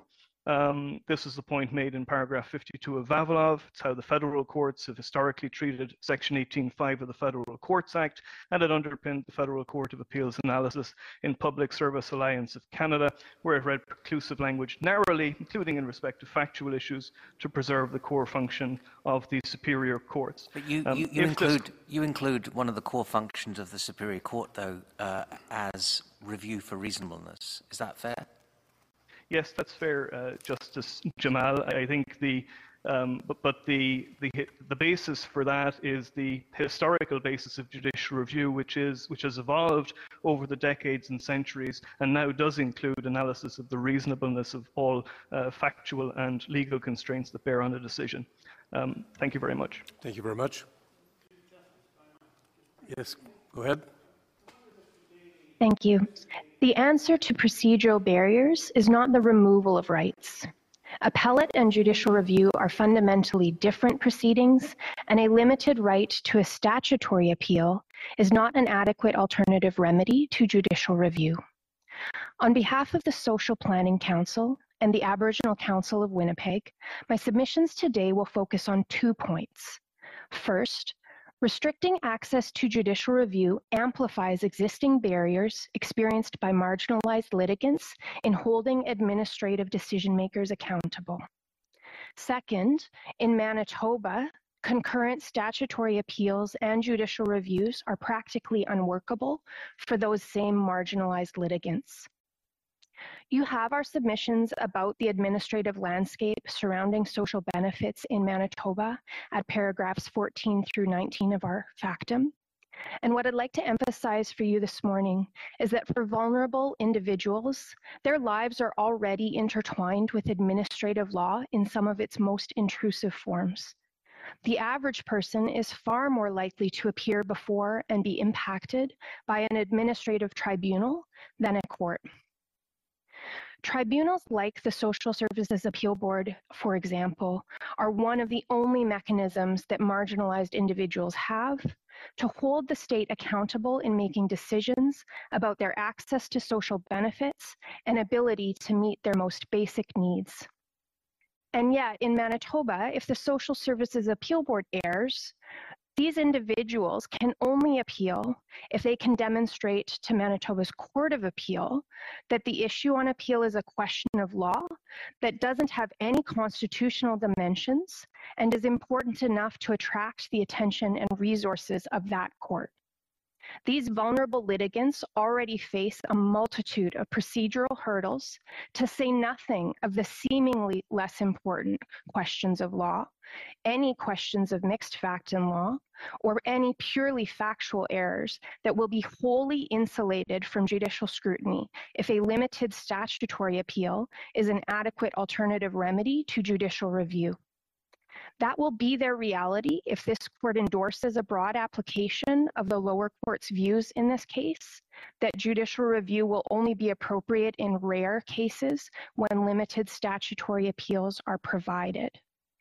But a limited statutory appeal shouldn't oust one's access to judicial review.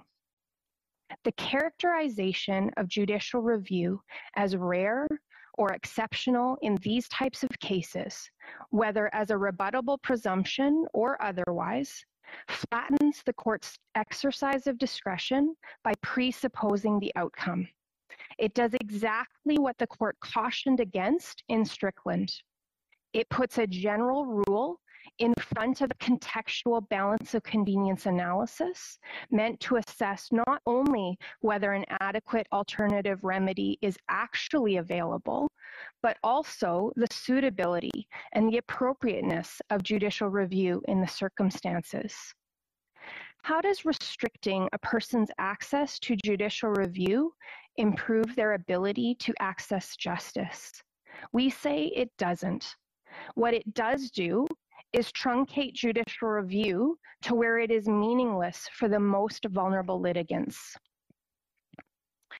And where there are concurrent appellate and review proceedings, this court will have to grapple with the reality of those existing bifurcated proceedings. The Manitoba Court of Appeal in Smith and the Appeal Commission has recently referred to these situations as, quote, a clarion call for law reform by the Manitoba legislature, end quote. There's no question that for vulnerable Manitobans, this is a problem of the government's making.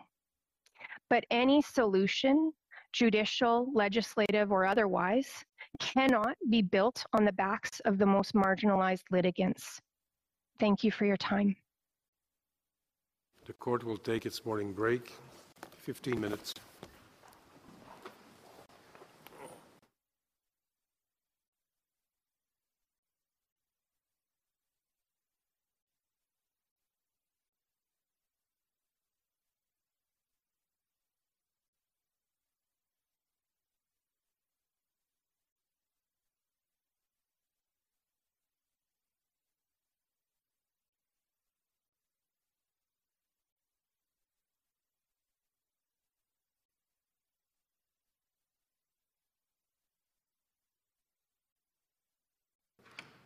La Cour.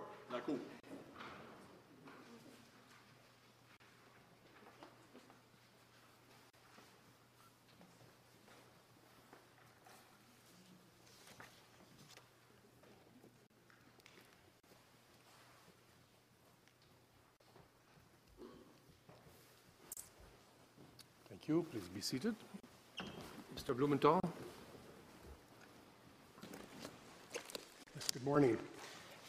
I appear for the Respondent License Appeal Tribunal, which I'll be referring to today as LAT. Acronyms are just part of our life at tribunals. I'll be splitting our allotted time with my colleague, Ms. Crystal.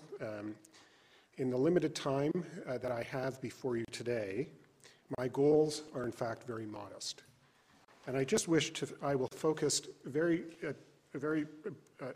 focus on broader, important administrative law issues that were central to the decisions in the courts below, and the discretionary nature of judicial review and the decisions of the court in both of this court in Vavilov and Strickland. My colleague, Ms. Crystal, will focus on in a more in-depth manner the Strickland two-part balancing test as it relates to the License Appeal Tribunal Act, and she will also address the constitutional issue. The License Appeal Tribunal, or LAT, is part of an organization called Tribunals Ontario. It is a cluster of 13 tribunals and boards in Ontario. And there is no other organization in Ontario that has more statutory appeals and judicial reviews in the divisional court than our organization. And I say this because our experience post-Yatar, or post-Vavilov for that matter, is that we have seen, as has the Forestry Appeal Commission, the intervener, an increase in this dual approach to bringing dual, an appeal and a JR simultaneously. And we are all concerned within the tribunals about the systemic issues that were highlighted by the divisional court that are associated with duplicative proceedings. So our submissions generally are that the issue here in the appeal is about what was decided below. And that was how the divisional court should exercise its discretion on whether to undertake judicial review in light of the restricted appeal clause in Section 11 of the LAT Act. And in our respectful submission, there is no legal error in the Court of Appeal's decision for what I would say are a number of fundamental administrative law reasons. These administrative law reasons are what the Court of Appeal referred to as the realities of judicial review. I'm not sure that's the best descriptor. How about the precedents of this court? I mean, it seems to me that in Vavilov we made it absolutely clear that you could have both judicial review and a limited right of appeal. And you're telling us, well, maybe. That is correct. And the problem with respect, when you said, the court said that this is what you could do, it did not give a great deal of insight as to how to do it. And this is what the Court of Appeal, in my respectful submission, and the courts below, attempted to figure out, to put the proverbial, square peg in the round hole, as it were, in terms of being able to make this work. And so, when they say that these are the realities of judicial review, it may not be the best descriptor, but it certainly is, in my respectful submission, perhaps described as the hard truths of judicial review. But you accept that Vavilov holds that appeals and judicial review are fundamentally different? They are fundamentally different. So when the legislature says an appeal from a decision of the tribunal relating to a matter under the Insurance Act may be made on a question of law only, when it speaks about this fundamentally different beast, an appeal, how can that be taken to mean anything, positive or negative, about the fundamentally different beast of a judicial review? Perhaps, if I understand your question, are you suggesting that, in fact, it stands alone by itself? Well, I'm not sure what I mean, but to answer your question, but all I'm really getting to is how can it? You're defending the decision of the Court of Appeal. I'm not sure how one can read the statutory provision as creating a presumption that judicial review is now exceptional, rare. It is still extraordinary because that is its historical nature, but it isn't rare. It is still a matter of discretion, and an appeal provision just says you've got a right on a question of law, you've got a right. That's not a matter of discretion, not a matter of the grace of the king for the writs and the king's courts. That's a matter of right, and that's going to be subject to correctness review. That's fundamentally different than saying you have presumptively no right to prerogative remedies under a standard of reasonableness. Well, I don't think that's what the court said below, that you don't presumptively have a right to judicial review. The court below said unequivocally that judicial review is always available, and that is consistent with the legislation in Ontario. Discretion is going to be exercised presumptively to, you're correct, I misspoke. The discretion is going to be exercised presumptively to refuse, on a discretionary basis, refuse review. So it becomes a judicial privative clause, effectively. It becomes a presumptive privilege clause through discretion. Well, I think you're asking a conclusion, not a question, in some respects. It's not clear in every instance whether or not it will presumptively result in a judicial review not being pursued. It is by definition based on Strickland and provisions in Strickland, and what this court said is that it is inherently a balancing of different factors that go into it, one being the adequate. How is it even probably, I'm sorry, Your Honor. My question is, how is it even probative? The Strickland balancing? No, the limited statutory appeal on questions of law. How is it even probative? Well, if you accept the underlying, the fundamental underlying pillars of Vavilov, is that it's an issue of legislative intent. It reflects the legislature's intent in terms of what should be permitted in these circumstances, that it is a question of law. So judicial review, as we said, is always available. In Ontario, that is, can be, in my view, undeniable based on the provisions of the Judicial Review Procedures Act and the discretionary nature of the legislation. But the legislative intent referred to in Vavilov and regarding this limited statutory right of appeal, the legislative intent, we did not say in Vavilov that in having a statutory appeal on question of law was to limit judicial review. To the contrary, what transpires from Vavilov was that in adopting a statutory right of appeal on questions of law, the intent was to permit those questions to be reviewed on a higher standard. I mean correctness. That's correct.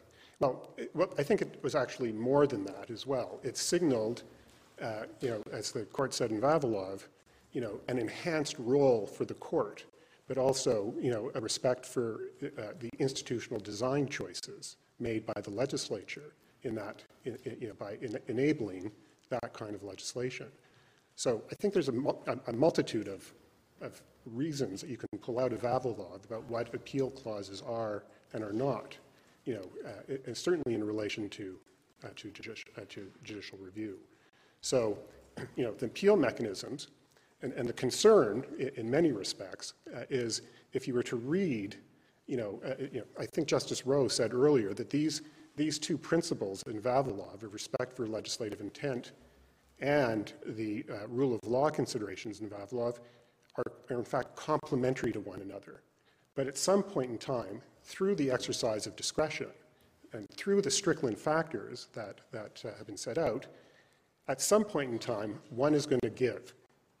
And in this particular case, whether you call it a rare case or an exceptional case, the court did what the courts below did, what that particular balancing. And the reality is, as a number of appeal courts have already said post-Yatar, is that in many instances, again, it may be the reality is, or the hard truth is that the appeal clause may be more than adequate to address the concerns that an appellant or an applicant may have in wanting to go to court. And so my friend... On questions of law.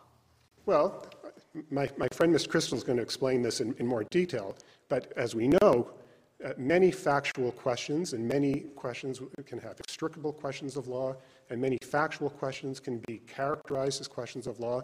And so the question, in many respects, that this court may wish to consider is, well, what is left at the end of the proverbial day that is going to be sought for judicial review? And Vavilov, and in many respects, the questions are, is it a reweighing of the evidence? Is it, discussing factual findings?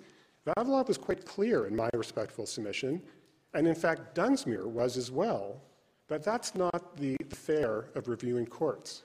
Dunsmuir said the deference is usually, almost automatically accorded to the questions of fact, discretion, and policy, and Vavilov doesn't change that. Sorry.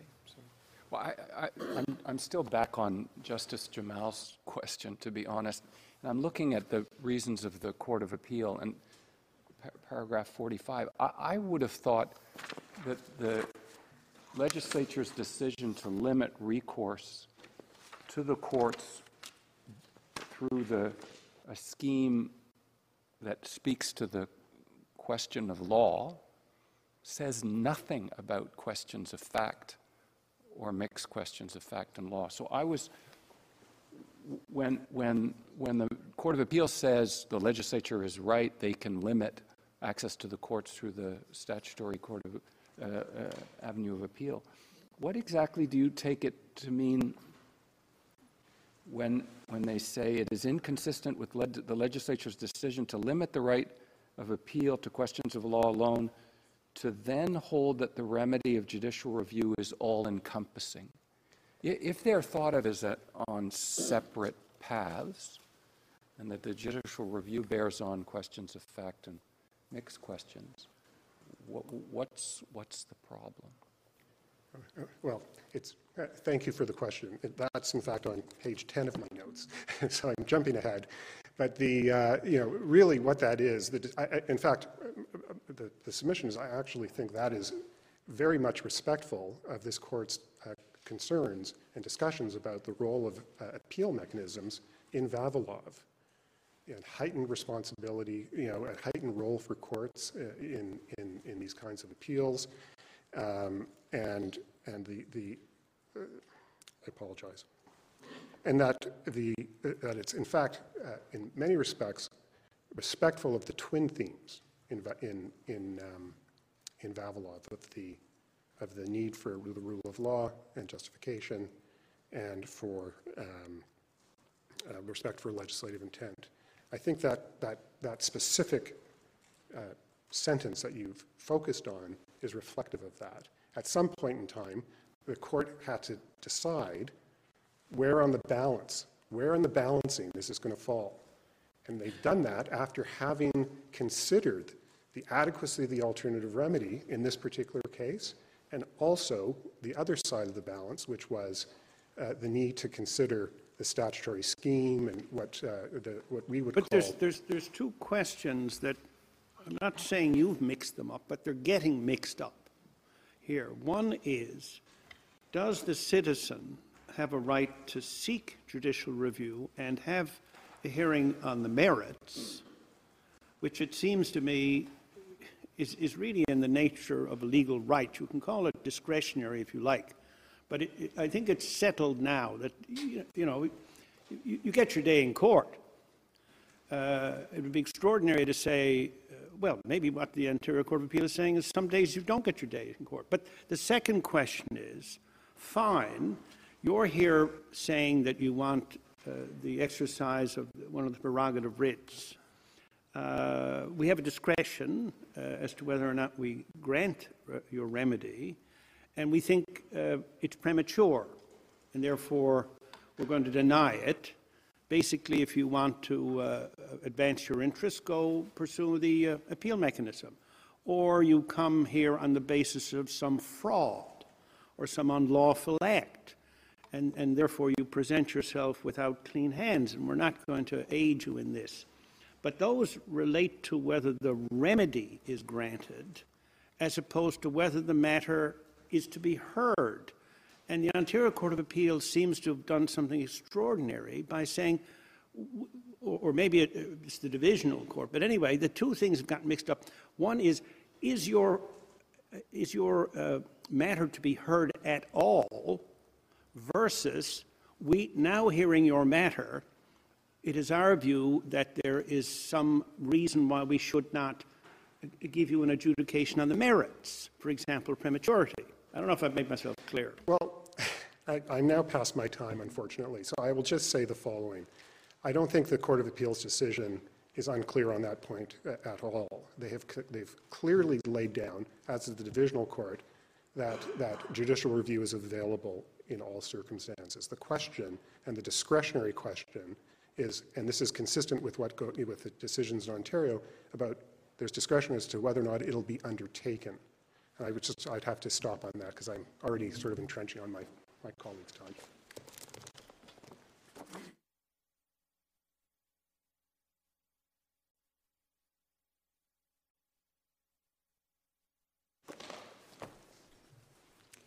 Thank you very much. Today, with the time for the LAT remaining, I'll be focusing on the two sides of the Strickland balancing test, the adequacy of the alternative remedy, and the need to respect legislative intent. If time permits, I'll briefly address the constitutional question. But before I get into that, I just wanted to add a few comments to the questions that have been raised. Justice Rowe, with respect to your comment about the potential conflation of whether a remedy is granted and whether the judicial review is heard at all, in Strickland, it was certainly about whether the judicial review would be heard at all. That's at paragraph 42, page 49 in our condensed book. The cases identify a number of considerations relevant to deciding whether an alternative remedy or forum is adequate so as to justify a discretionary refusal to hear a judicial review application. So the discretionary nature of judicial review in our submission is both about... No, but I put you that's a semantic difference because someone has to say, look, there's an alternative remedy. You actually have to engage. It doesn't sort of... How does the court become aware of it unless the submissions are made? I mean, you have to sort of say, well, what's your point in saying that this shouldn't proceed? Someone has to explain it. So in effect, you've entered into a consideration of it, as opposed to saying, you can't even file the writ.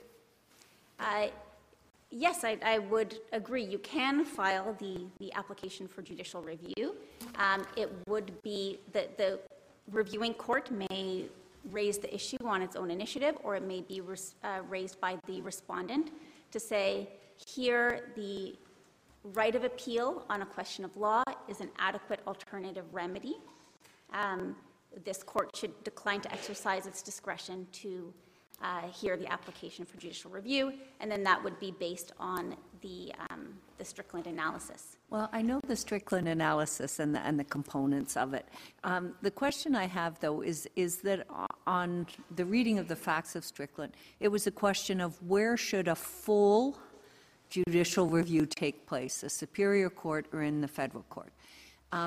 How does that apply to a different issue, which is, should a full judicial review take place, given that there is an alternative procedure? It seems to me that that's the threshold that we need to be addressing first. Thank you, Justice Martin, for the question. The facts in Strickland were different. It was about a judicial review as compared to the alternative remedy of a family law proceeding in Superior Court. Here we're comparing a judicial review with a right of appeal on a question of law alone. But the fact similarity in both cases is that the remedy that was being requested on judicial review was not available in the alternative forum. So the declaration that was requested in Strickland, it was assumed for the purpose of that case. It was not available in the alternative forum, the family law proceeding. And that's why this court in Strickland said you need to look beyond the specifics of the alternative remedy and comparing what you get here, what you get there. And also there's the second side to this balancing, which is what is the legislative intent and is judicial review appropriately respectful of the statutory scheme. Right, but the result of the use of Strickland here is that there is no review of a mixed question of law or fact or of fact. The result of Strickland, if you, in our current situation, is because of the broad nature of an appeal on a question of law, and I'll get into that if I have time, but there are many, the most serious types of factual errors can be raised as extricable questions of law. And because... I'm interested in learning about that. I'm very interested how a factual finding can be elevated to an extricable question of law. I'm very interested. Okay, and I will make sure to answer that in just a moment. So when the remedy that you actually get on the appeal is balanced against the legislature's intent in designing a statutory scheme which restricted appeals to questions of law, and that has to mean something, the result is that it weighs against judicial review, likely in most cases. And the courts below have described that as a rare case or exceptional circumstances, but it's just the nature of this right of appeal and this statutory scheme that when you balance them together, usually it will weigh against judicial review. That's not to say that judicial review is precluded, right? It's just in rare circumstances or exceptional. On that note, your friend described legislative intent as a design choice. And then you add to that the qualifier of only exercised in terms of JR, or judicial review, in rare circumstances. How does that sit with different design choices in different jurisdictions in Canada? How can you use that sweeping qualifier of rare when design choices are pretty distinctive in different areas of the country?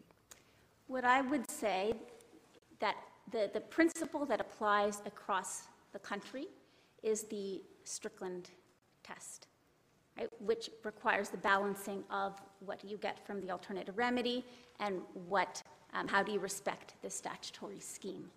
Now, the way that balances out will not necessarily be the same under every statutory scheme, because Strickland requires that the reviewing court consider the respecting the statutory scheme.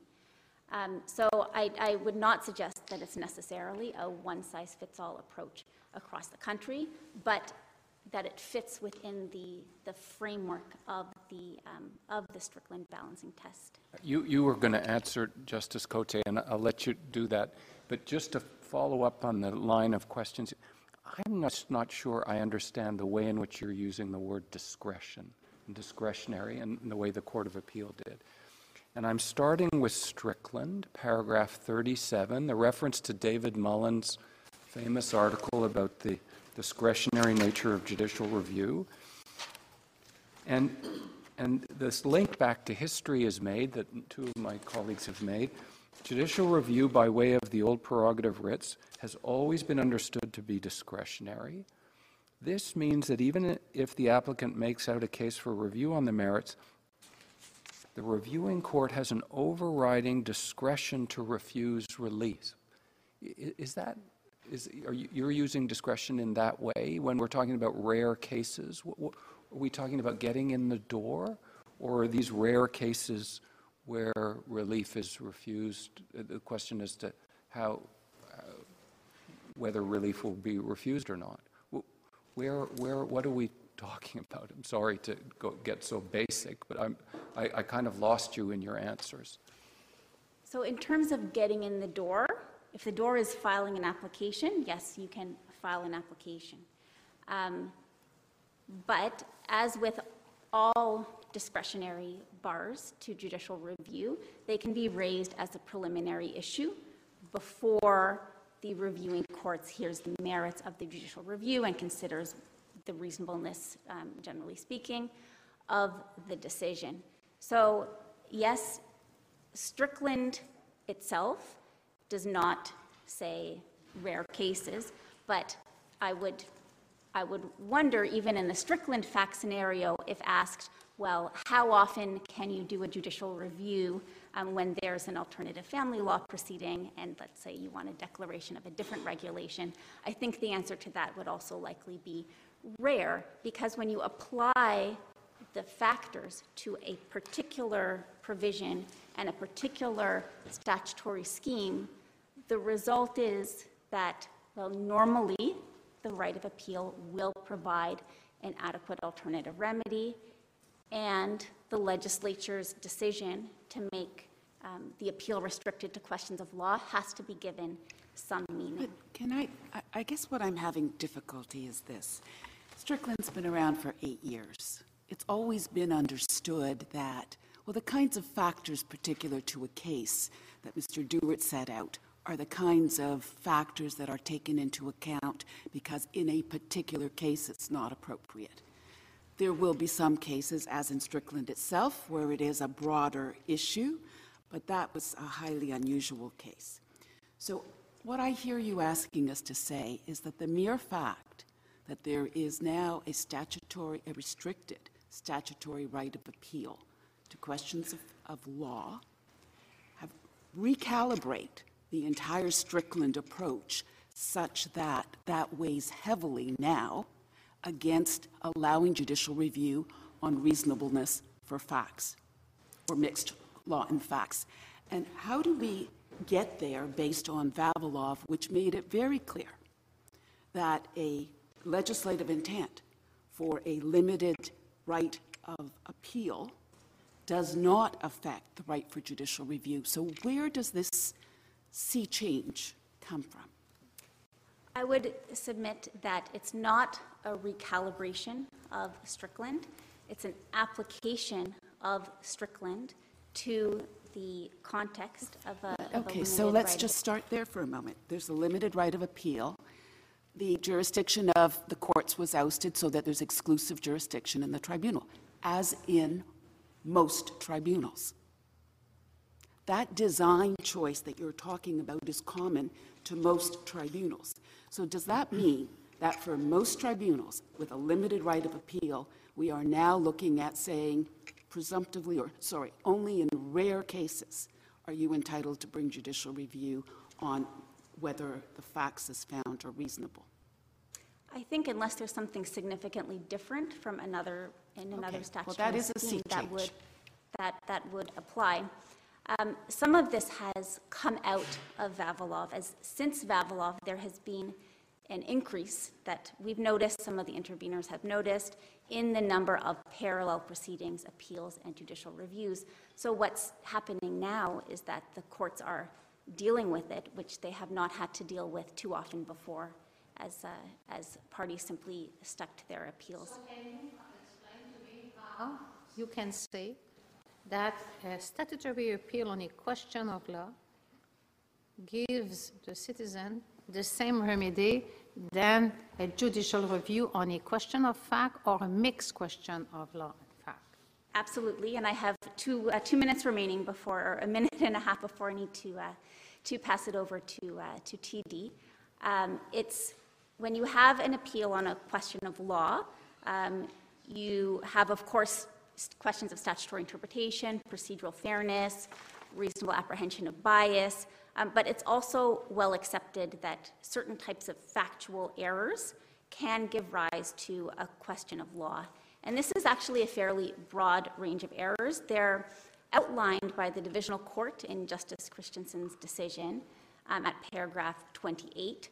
But for example, if a finding of fact is based on no evidence, that is well accepted to be a question of law. Solely irrelevant evidence, an irrational inference, failure to consider evidence that the law requires the tribunal to consider, failure to consider an element of the legal test. So all of these types of errors rise to the level in the jurisprudence of a question of law. And I would submit that this covers the majority of the ground for what would be considered to be unreasonable. And what about an assessment of whether a limitation has been met? How do you classify that then? As a broad question, it's a question of mixed fact and law.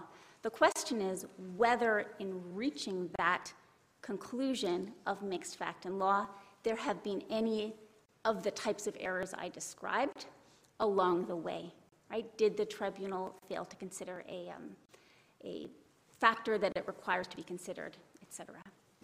Unfortunately, that is my time. I would rely on my factum for the section on the legislative intent portion, and with respect to the statutory scheme, which we did not have time to address.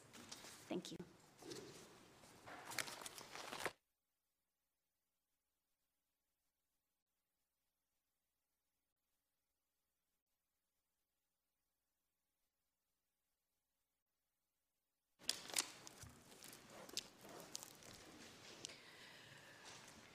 Chief Justices, TD agrees that judicial review was available to Ms. Yatar.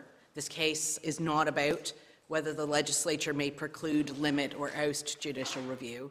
Judicial review was available, and Ms. Yatar, in fact, brought both a statutory appeal and a judicial review.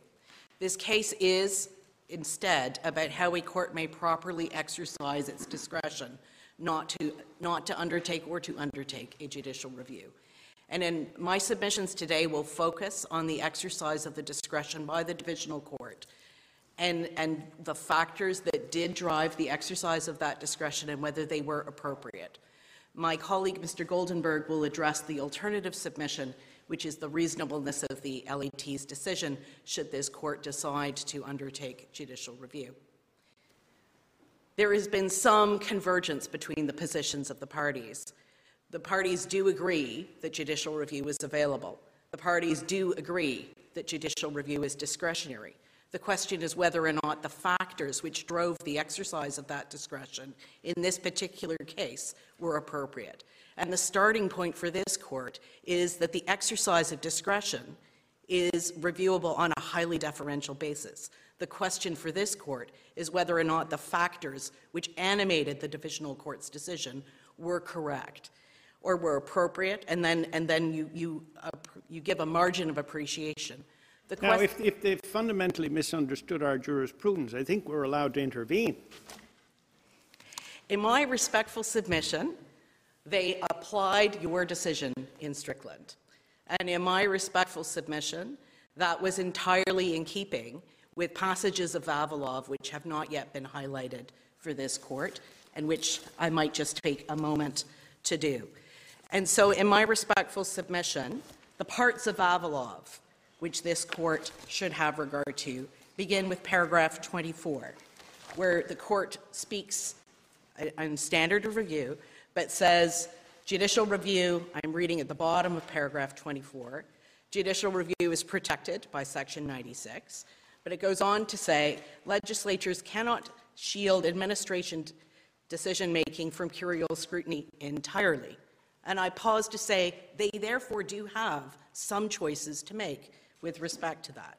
The second passage that I would take the court to is paragraph 36, where the court, the presence of a statutory appeal mechanism from an administrative decision is one way in which the court may, through constitutional limits, insulate administrative decisions from judicial interference. And so again, it's not an unfettered ability, but it is clearly an ability to channel the way in which judicial oversight is to happen. The next that my friend refers to is paragraph 45 of Vavilov.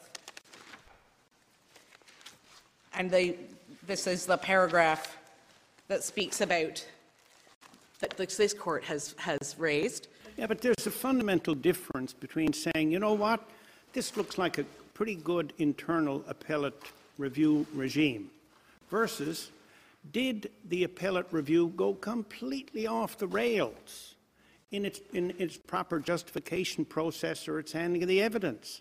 I mean, they're not the same thing. And to say that we'd contemplate saying to citizens, there's an excellent mechanism here.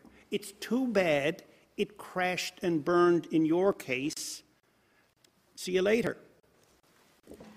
But the factors in Strickland, with respect, address exactly the question that you were posing in a different context, but they address exactly those questions. They look at legislative intent.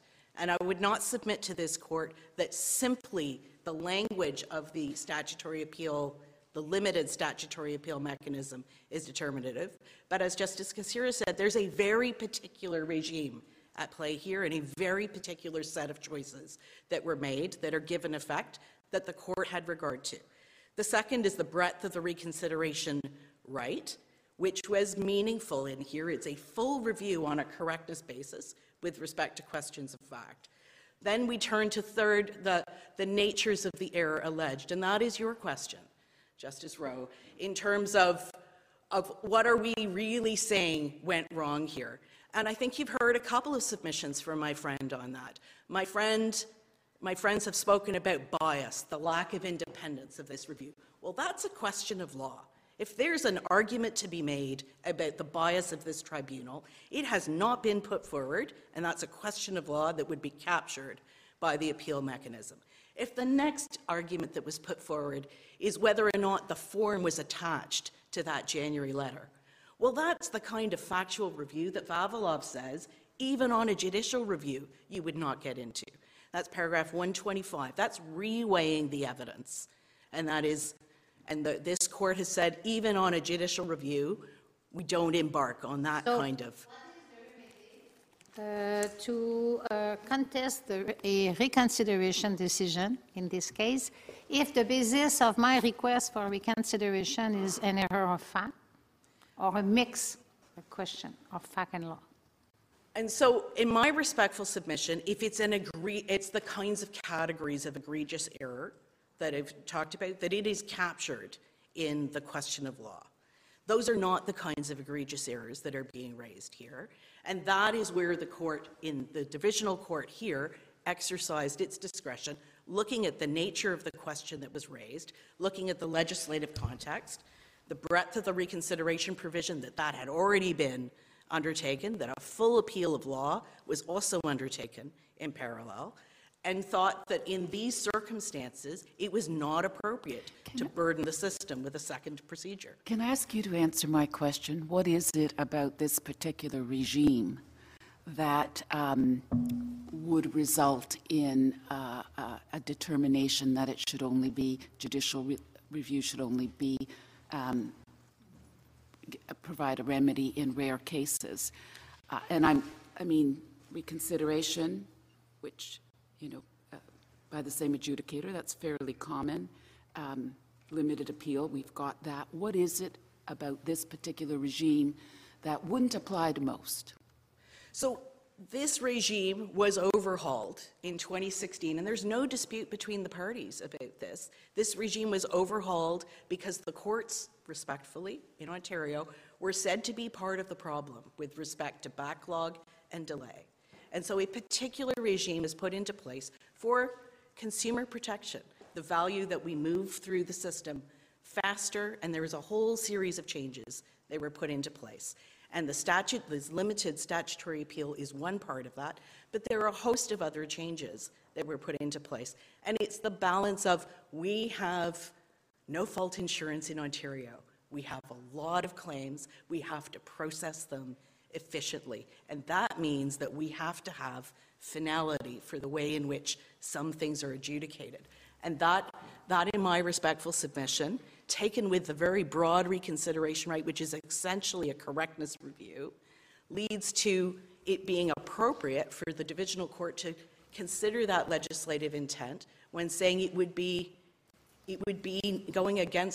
not be giving effect to that intent. And I might add, I'm not seeking to defend the rare or exceptional. I'm saying this is an exercise of discretion that was entitled to be made in the nature of the error that was being raised. They underwent the full hearing. They were fully aware of the nature of the error. Ms. Lonsdale, what would be, because their claim is that the reconsideration decision involves an irrational chain of analysis, right? That's fundamentally what it is, that the reasons don't factually explain the basis of the denial of benefits.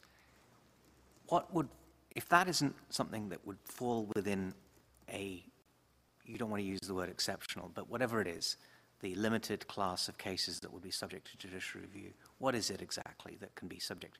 Maybe I can ask the question that way. What is it that's going to be subject to judicial review on the Court of Appeal, Divisional Court, and your version of what's left? It is difficult to imagine a very pressing issue that would not be present, not raised in the appeal, but I would look at bias. I would look at whether or not there was interference in the adjudicative process. There were very good reasons put here, and I heard your question, Justice Jamal, that it was irrational to talk about the reconsideration process as an adequate alternative remedy, but there was a full contested hearing on this issue in the first place, and then there was a second challenge to certain factual findings through the reconsideration process. It is a very robust factual finding process. And so in my respectful submission, clearly the argument about whether or not the form was attached to the January letter, I say is not the category of matters that ought to be considered. I can see that my friend has a stronger argument, that if he is arguing, and Mr. Goldenberg will address, the rationality of the decision, that is something that could be addressed. What happens if it was demonstrably false and Mr. Gleeson had stood up and said, here are the documents, the form isn't there?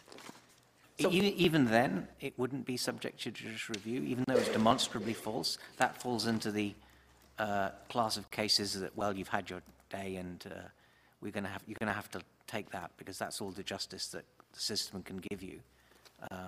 If the document was demonstrably false, I think there are two remedies for that. First, that would have been raised on the reconsideration process, and that is indeed one of the things that it could have addressed. No such issue was raised.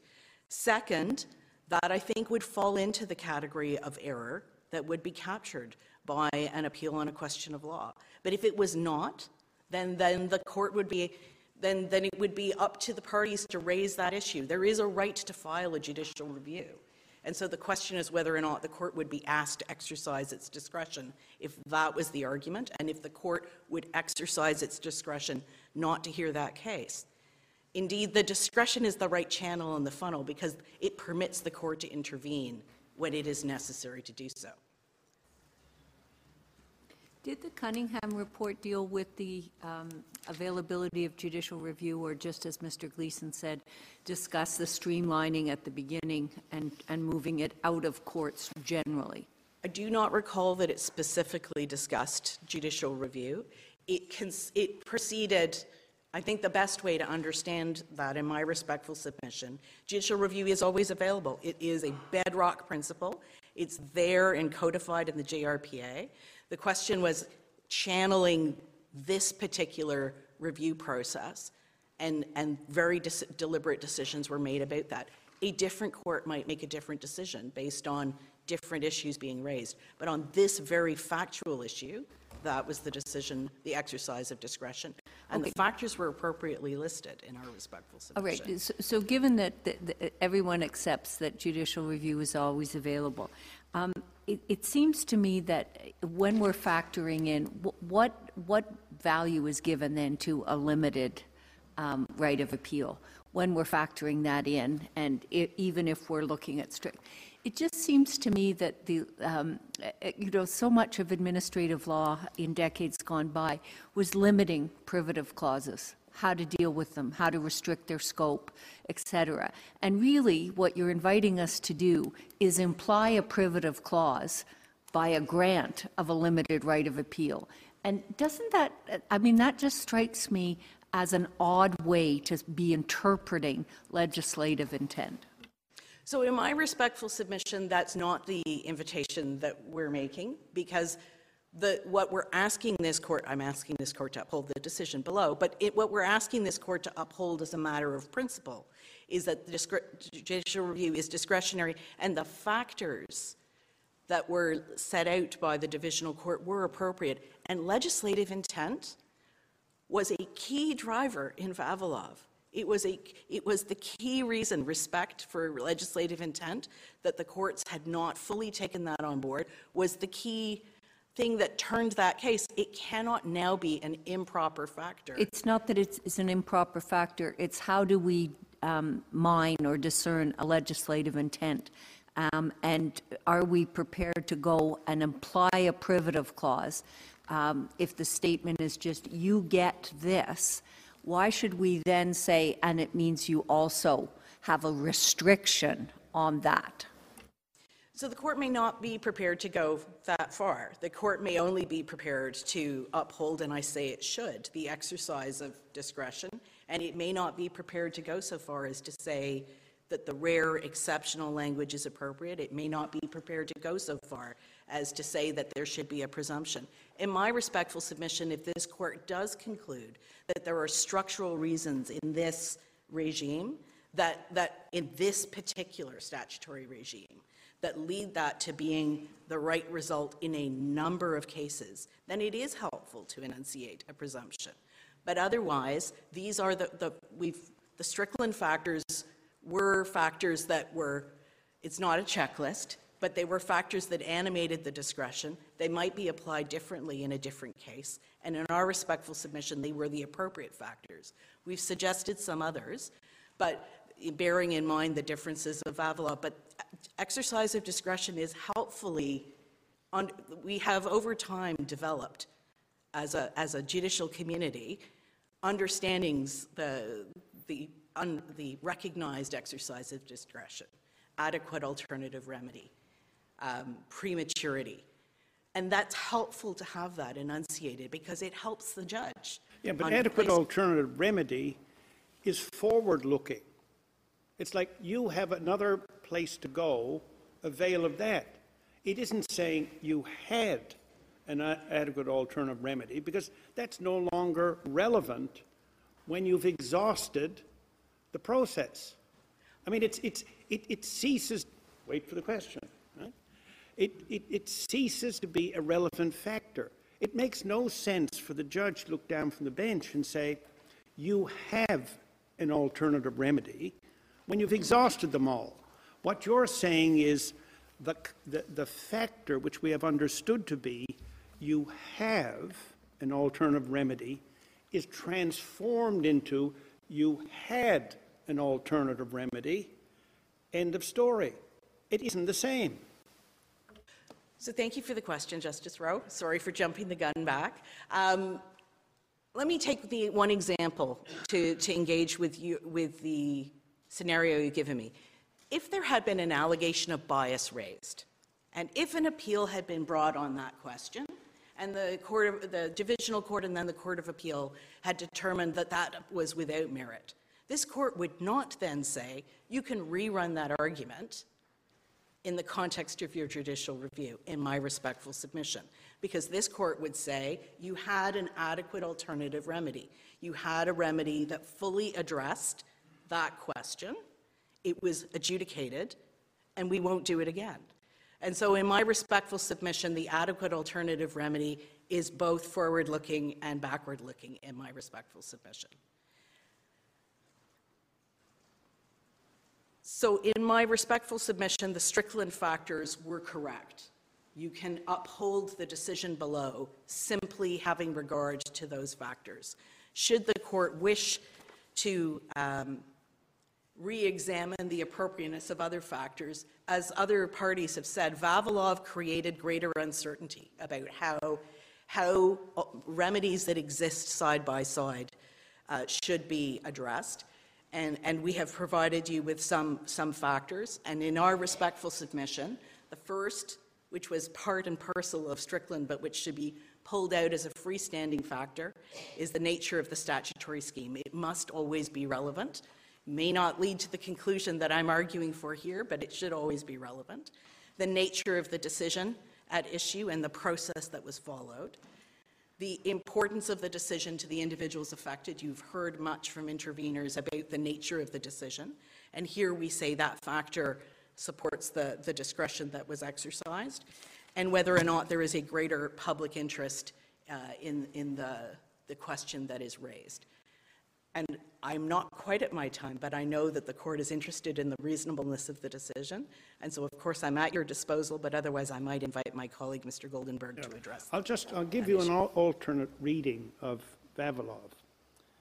What you've said is those factors should relate to the exercise of discretion as to whether you contemplate giving a remedy to an individual. Well, you had a good process. You know, that's fine. There are considerations there are decisions which are fundamental to your well-being, and we've heard from interveners on that.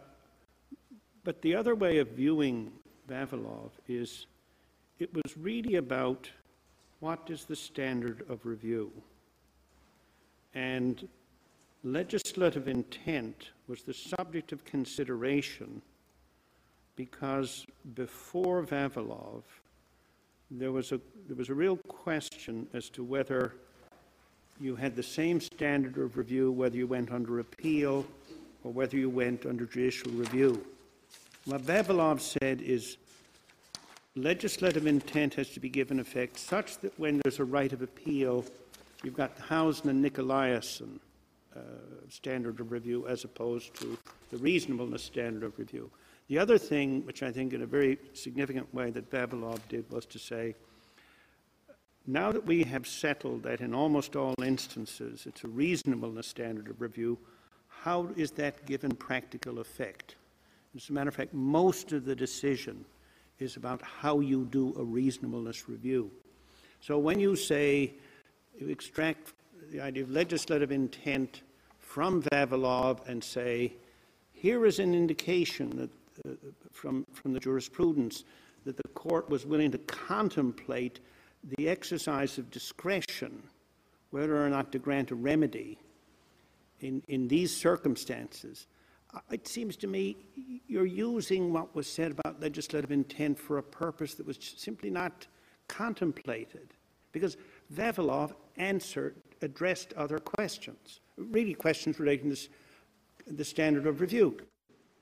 There's no question that the context of Vavilov was, as you have set out, Justice Rowe, but in my respectful submission, it brought legislative intent back into the center of judicial review, and in my respectful submission, that is where it belongs, within constitutional limits, as the court laid out in a number of passages. And in my respectful submission, just as this court concluded there was no reason to disregard legislative intent in the standard review, there was no reason to disregard it or to fault the divisional court for having had regard to it when it exercised its discretion. I wonder if I might ask you, in the response you gave to Justice Rowe on his have point, which I think is a good point, a good way of putting the problem. Really what you referred to, these grounds could have been raised earlier.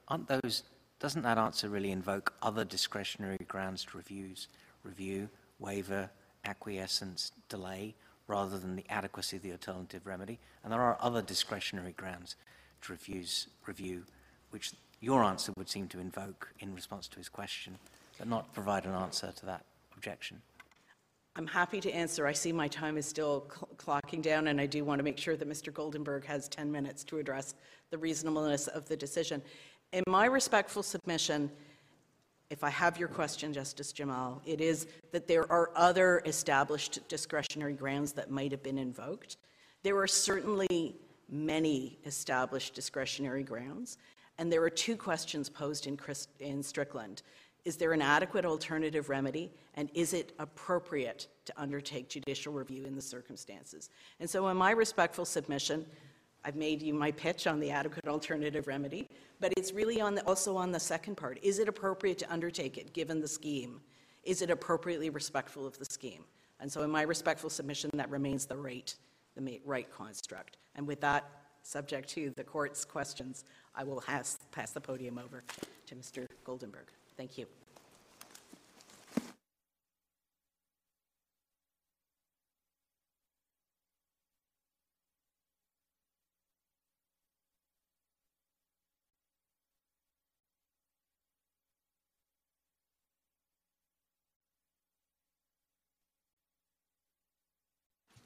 Good afternoon, Chief Justice, Justices. I want to tell you why, in the alternative, you should conclude that the LAT's decision here was reasonable.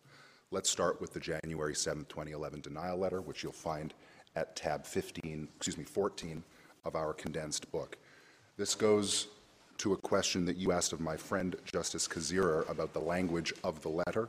Mr. Gleeson emphasized that this letter of January 7th does not use the word refusal, doesn't use the word denial. He says that's a problem. What it does say in the first paragraph is that TD has made a determination that you, the appellant, are not entitled to the benefit. That language of not entitlement did not come from nowhere. It came from this court's judgment in Smith. Let me show you where. You'll find that at tab 19 of my condensed book. In paragraph 20 of Smith, which is a paragraph, part of which my friend referred you to this morning, this is the paragraph where Justice Gantier speaks about the equivocal sense of indeterminacy. What Justice Gantier concluded cured that equivocal sense of indeterminacy was the language of the letter sent not to Ms. Smith but to her solicitor, which stated, and you'll find this quoted 2 lines up from the bottom of the page, Ms. Smith is no longer entitled to income replacement benefits. That's where those words come from. The insurance industry did what you told them to do 21 years ago.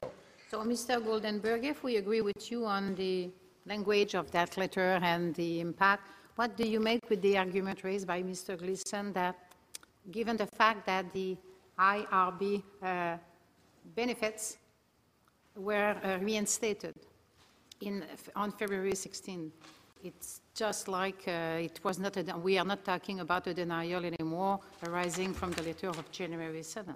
Thank you, Justice Cote. So the first response is that the language of the regulation, and we've excerpted the regulation at different points in time behind tab 20 of our book, uses the language of a refusal to pay benefits. Once there's been a refusal to pay, the clock starts to run. The case law also establishes that because of the insurer's duty of utmost good faith, about which you heard from my friend earlier, the insurer has to keep an open mind. There has to be an opening for a continued discussion with the insured in order for the insurer not to be in breach of their obligation. And so that is why the LAT's predecessor in adjudicating these disputes, the Financial Services Commission of Ontario, in arbitral decisions, a line of which are cited in our factum, one of which is at tab 21 of our book, state that continued discussions between an insurer and the insured do not void a valid refusal, because insurers are required to keep an open mind even after denying a claim. And this is consistent with the priority of timeliness, which is emphasized in the Cunningham report. These disputes are not supposed to drag on and on and on. There's a difference between discussions and mediation and so on and actually restarting the benefits. Well, in this case, the benefits were temporarily restored, but then the refusal was restored in turn. And the point is, once that process begins, the approach... Where was the refusal restored? How was it restored? In the February letter, which my friend took you to earlier. You mean the September letter? I believe it's January, then February, then September. Yes. And then it was restored in February. So when was it validly denied after that? So this is what the Court of Appeal says, is that the benefits were finally denied in September, but the valid refusal to pay, denial is not the language of the regulation. The regulation says refusal to pay. The valid refusal to pay, which starts the clock, the LAT reasonably determined, was the January Mr. Goldenberg, letter. It's not what the Court of Appeal said. What did the adjudicator say? I read the adjudicator's reasons to say that the September letter was not a valid denial because there was no attachment. So so if I were standing here simply relying on the September denial, if that is what the adjudicator had concluded, that would be an issue. In this case, what the adjudicator concludes is that there was a valid refusal to pay in January. That starts the clock, so that even though there was a letter in September to which the form was not attached, that was not the refusal to pay that starts the limitation period running. Rationality issue there. There's a refusal in January.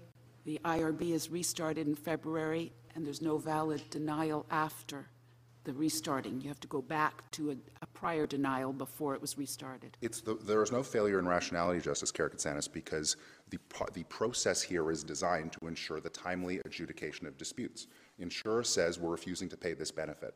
There might be an assessment, there might be a restoration of the benefit temporarily, there might be a further determination. But you have 2 years from that initial refusal to pay in order to engage the dispute resolution process, which the appellant did. And the other point that is important to take from paragraph 20 of Smith is that the involvement of the solicitor is relevant. The letter to the solicitor cured the indeterminacy in the Smith case, and the involvement of the solicitor was considered by the decision maker, by the LAT, in this case as well. And you'll find that in paragraphs 21 to 24 of the LAT's preliminary decision.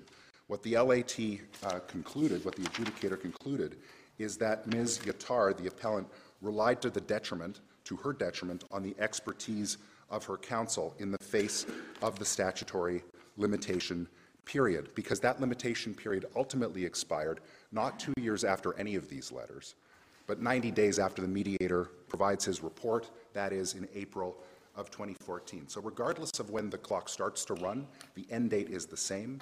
The LAT adjudicator so concluded that was reasonable, and the divisional court makes that point as well. So we're not talking... Is it what you're saying then that it would be a jurisprudential point if the decision was that the after an initial denial of benefits, a temporary reinstatement, and then an ultimate decision later on to deny the benefits, that would actually be a jurisprudential point? It wouldn't simply be a point that would relate to this case alone. Is that what you're saying? Chief Justice, my time's expired. Go ahead, please. Thank you, Justice Jamal. So yes, the answer to your question is yes. The interpretation of Smith is not before this court. There was a statutory appeal brought with respect to the Smith issue. It was not pursued beyond the divisional court. It wasn't argued in the Court of Appeal. It's not at issue here. So yes, if this court were to say, you've been doing it wrong, Ontario Tribunal, you've been interpreting Smith wrong, what Smith actually means is that initial refusal to pay does not start the limitation period running. Subsequent discussions are relevant. Then that bright line from Smith would no longer be the bright line. That would be of jurisprudential consequence in the Ontario insurance sector. Yes. Thank you very much. Thank you, Justices. The court will take its break for lunch. We'll be back at 1:15.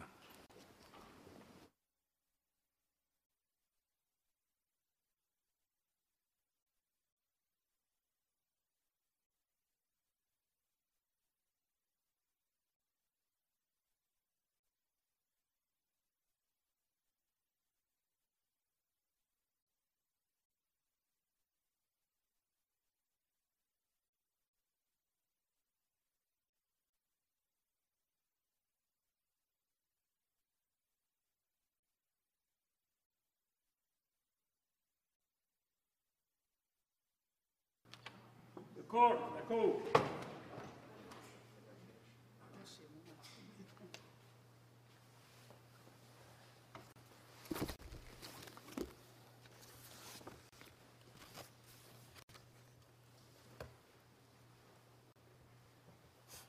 Please be seated. Mr. Provart. Good afternoon, Chief Justice, Justices. Canada's submissions today are directed at the scope and nature of judicial discretion to decline to hear and determine judicial review applications, particularly based on the availability of an adequate alternative remedy. And this discretion, of course, grounded the Ontario Court of Appeal's decision in this case and is a separate question from that of the availability of judicial review in legislation or at common law. And I'm going to discuss this distinction in the first part of my submissions. And in the second part, I will discuss some of the principles that guide the exercise of judicial discretion. So regarding the discretionary nature of judicial review, it's important to maintain a distinction between the availability and the exercise of judicial review. They're conceptually distinct, doctrinally distinct as well. The availability of judicial review has a constitutional dimension based on Section 96 of the Constitution Act 1867 and the principle of the rule of law. And although there remain live issues with respect to how Crevier's protection of judicial review of jurisdictional error should be interpreted in modern Canadian administrative law, those issues do not arise squarely in this case, as you noted at the outset today, Justice Jamal. And that's because, as the Court of Appeal noted at paragraphs 39 to 40 of its decision, there is no issue that an application for judicial review was available to the appellant here, both under the Insurance Act and under the Judicial Review Procedure Act.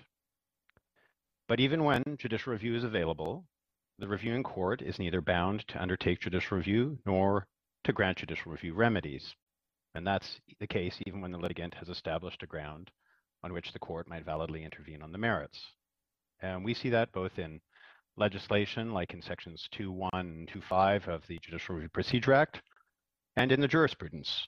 And this court has made it clear that superior courts retain what's been described as an overriding discretion, that was the language from Strickland, to refuse to entertain a judicial review or deny relief. And we discussed the origins and evolution of this residual discretion in our factum in some detail. The key point is that the doctrine is not simply a historic relic of a bygone era where certiorari and mandamus were writs of grace to be issued at the pleasure of the Crown, as you alluded to earlier, Justice Rowe. Indeed, the court's discretion to refuse to take up judicial review or to deny administrative remedies in appropriate cases reflects a public interest consideration, and that's the key that's at play in modern administrative law. David Mullen has put this well, and we cite this in our paragraph 5 of our factum. It's this consistent concern with whether granting relief will interfere with the effective functioning of the administrative process, fail to sufficiently recognize the capacity of statutory authorities to themselves deal with matters at issue, and involve an inappropriate use of the court's own process. And a long line of jurisprudence from this court has thus maintained the discretionary nature of judicial review in Canada, flowing from Harrelkin right through to Strickland. And the jurisprudence has also established several grounds for declining relief. You've already referenced those as well, Justice Rowe, conduct of the parties, undue delay. Justice Jamal, you also talked about acquiescence, and of course, existence of alternative remedies. That's the issue here. We do disagree with Professor Daly that this case involves a new basis for declining relief. The issue is whether there was an adequate alternative remedy here, and whether the balance of convenience weighs in favor of declining judicial review. That balance of convenience factor is similar to what we see in requests for equitable relief, interlocutory injunctions and so on, discretionary relief, or in proceeding with moot cases, for instance. Balance of convenience incorporates rule of law objectives of judicial review with principles of access to justice, separation of powers, respect for legislative intent, and in a very much a large sense, balances public interest against the impact on the individual. Justice Martin, you were asking about the Strickland test and its specificity, the specificity or the uniqueness of that particular case, and we would submit that it's the test articulated therein is not specific to the federal superior court context. Paragraphs 40 to 45 of Strickland certainly don't suggest as much, or that there's a limitation in the decision, and they do refer to cases like Matsky, Auditor General, neither of which are federal superior court adequate alternative remedy type cases. Harrelkin wasn't either, of course. Harrelkin was about recourse to the University Senate in that case. So Strickland is thus good law of general application. It brings together decades of jurisprudence and principles on how adequate alternative remedies should be applied in a coherent and readily applicable manner. It's in no way inconsistent with Vavilov, should not be discarded. Whether the doctrine of adequate alternative remedy was applied in error here by the courts below based on a misunderstanding of Vavilov or of Strickland or of any other principles, that's a different question. And that's a question going to the merits, which we make no submission on today. So I will turn now to the second part of my argument, the principles guiding the court's discretion based on adequate alternative remedies.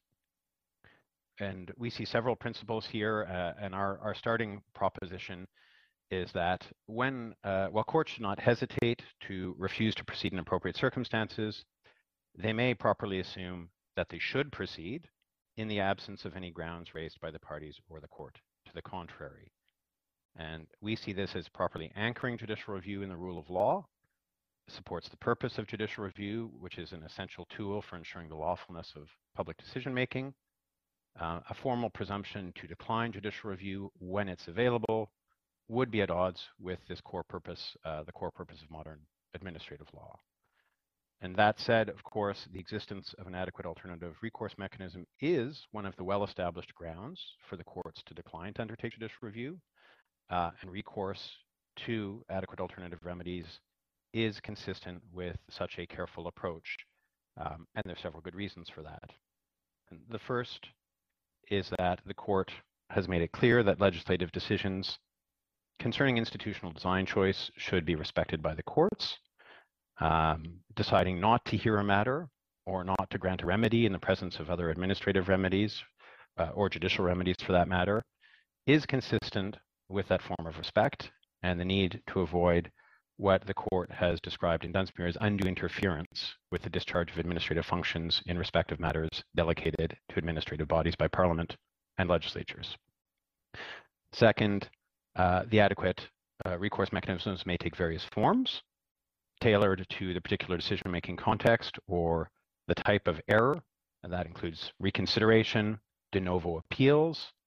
In the federal sphere, we certainly see this throughout the federal law book in contexts as diverse as provision for reopening of immigration and admissibility hearings, appeals, through to reconsideration under the Marine Transport Security Regulations, de novo appeals under the Environmental Protection Act, and so on. So all of these administrative decision makers have subject matter expertise, and they are well situated for assessing both substantive issues and procedural fairness in their institutional context. Third point about adequate alternative remedies, non-judicial procedures often favor access to justice. They provide an accessible, timely, and cost-effective opportunity for the executive branch to correct errors. And declining to undertake judicial review can thus further access to justice by limiting the proliferation of proceedings when an adequate, even if it's not an identical, remedy is already available elsewhere. So adequate alternative remedies we see can obviate the need for judicial review rather than insulating decisions from review. And the fourth point is that some legislative schemes also provide for specific judicial proceedings, and I alluded to this earlier, appeals, that is to say, before superior courts or the federal court of appeal we saw in the Bell NFL matter. Also inferior courts like the Cour du Québec. And though judicial review is uniquely designed to review the legality of decisions, other judicial recourse may also ensure that this objective is met. The final point I wish to make in my few remaining seconds is that although you have various proposals before the court to attempt to provide guidance on when the court should exercise its discretion to decline a judicial review based on adequate alternative remedies, we say the Strickland principles are the best source of guidance and remain good law. The 8 considerations there are identified at paragraph 42. The one point we would highlight is that there is a reference in the case law, and we cite cases from Matsky through to Ewart, as saying that the remedy has to be, in all the circumstances, adequate to address the applicant's grievance.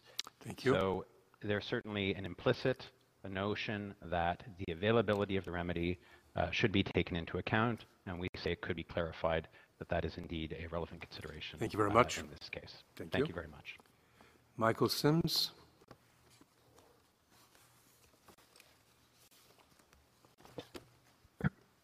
Good afternoon, Justices. The Attorney General of Ontario argues for a presumption that courts should decline to grant judicial review where the legislature has limited appeals of administrative decisions to questions of law alone. And I emphasize the word to grant. Ontario is not arguing for a screening mechanism. If Ontario's proposal is accepted, an applicant would still get in the door. Instead, we are arguing for a starting point in the analysis. And in support of that position, the Attorney General of Ontario makes 3 points. First, a rebuttable presumption against judicial review respects the legislature's intent in enacting a limited appeal clause. Second, such a presumption does not offend the rule of law.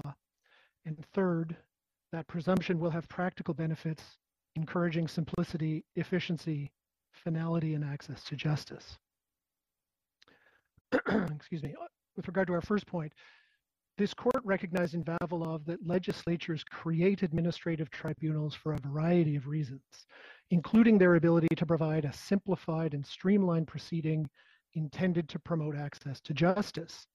And to that point, I would add finality. But may I ask you a simple question?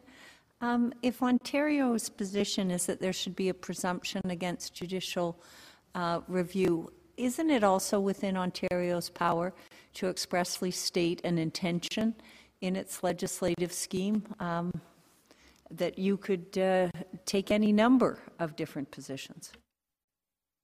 Subject to constitutional constraints from sections 96 to 100 of the Constitution Act, yes, it could. And obviously, it didn't do so here. Yeah, I guess my point there is that if we're being asked to discern a legislative intent by a partial restriction to appeal rights and to say what that means about judicial review, aren't you in a better position to clarify that? Well, I think what you have here is a dialogue between the legislature and the courts.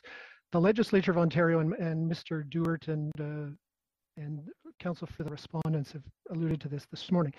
The legislature has enacted through Section 11 through Section 2 of the JRPA a regime where it has not explicitly interfered with the divisional court's jurisdiction for judicial review, but at the same time, we say, has signaled its intent that courts should proceed with restraint in the presence of an appeal mechanism which we say is sufficient to satisfy the concerns about the rule of law and the supervision of the executive branch's decision making.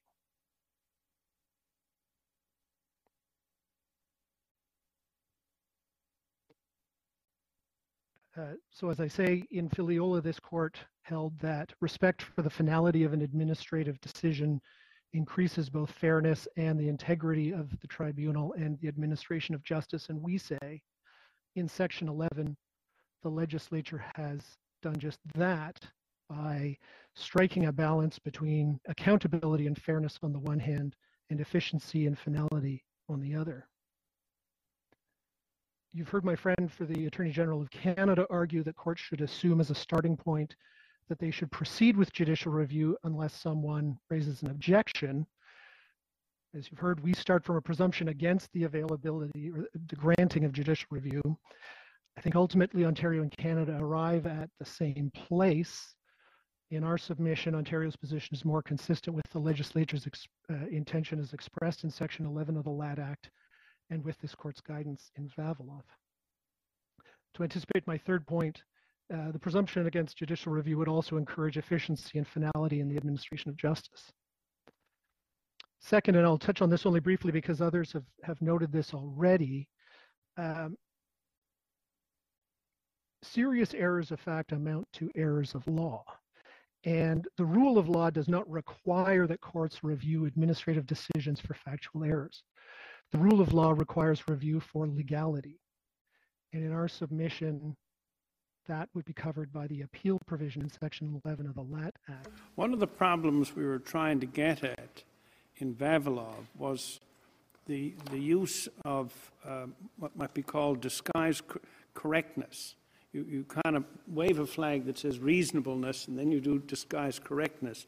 I think the bait is being laid out for us to go for it again, right? To basically wrap up factual matters and the application of law to the facts as being legal questions so that we can bring it in under a limited right of appeal, which I think would be kind of getting ourselves back into the mess we tried to get ourselves out of. So Ontario is certainly not inviting this court to cut the knot by redefining errors of law in a broader, beyond the scope as currently set out in Canadian law. What we are saying is that the rule of law does not require policing lesser errors of fact. So if you consider a grid with 4 squares, errors of law, errors of fact, more serious, less serious, it's the bottom left-hand corner that is going to go unpoliced if this court accepts Ontario's submissions, and we say that's not inconsistent with the rule of law. And it's also not inconsistent with how Canadian law approaches other similar questions in similar contexts. So for instance, we apply the palpable and overriding standard to criminal appeals where the liberty of the subject is at issue. In Ontario, leave is required to appeal from a decision of the divisional court to the Ontario Court of Appeal, as happened in this case. I can tell you from bitter experience that if you seek leave to appeal from the divisional court and articulate a series of factual errors on the part of the divisional court, the Court of Appeal is very reluctant or very unlikely to give you leave to appeal. So we tolerate banality around lesser errors of fact or findings of fact in all kinds of different contexts, and there's no basis to distinguish that in this case here, in the context of administrative law. Mr. Sims, is there any other appellate authority other than the decisions that we have before us that, since Harelkin, that have said that a limited right of appeal creates on a question of law, creates a discretionary bar? Because what I'm puzzled by is the Harelkin, Matsqui, Strickland framework hasn't really changed throughout the last however many years, and Vavilov didn't change that really. And so I'm just wondering if this is also logical. I'm just wondering why there hasn't been another appellate court somewhere that's taken this line of analysis, because this is the routine fare of the discretionary refusal to exercise judicial review powers. So if it's also logical and follows so naturally, I'm just wondering why there isn't other authority. Well, so there are 2 parts to your question. The first part, I'm not aware of authority I can draw the court's attention to that hasn't already been presented by the parties and the interveners.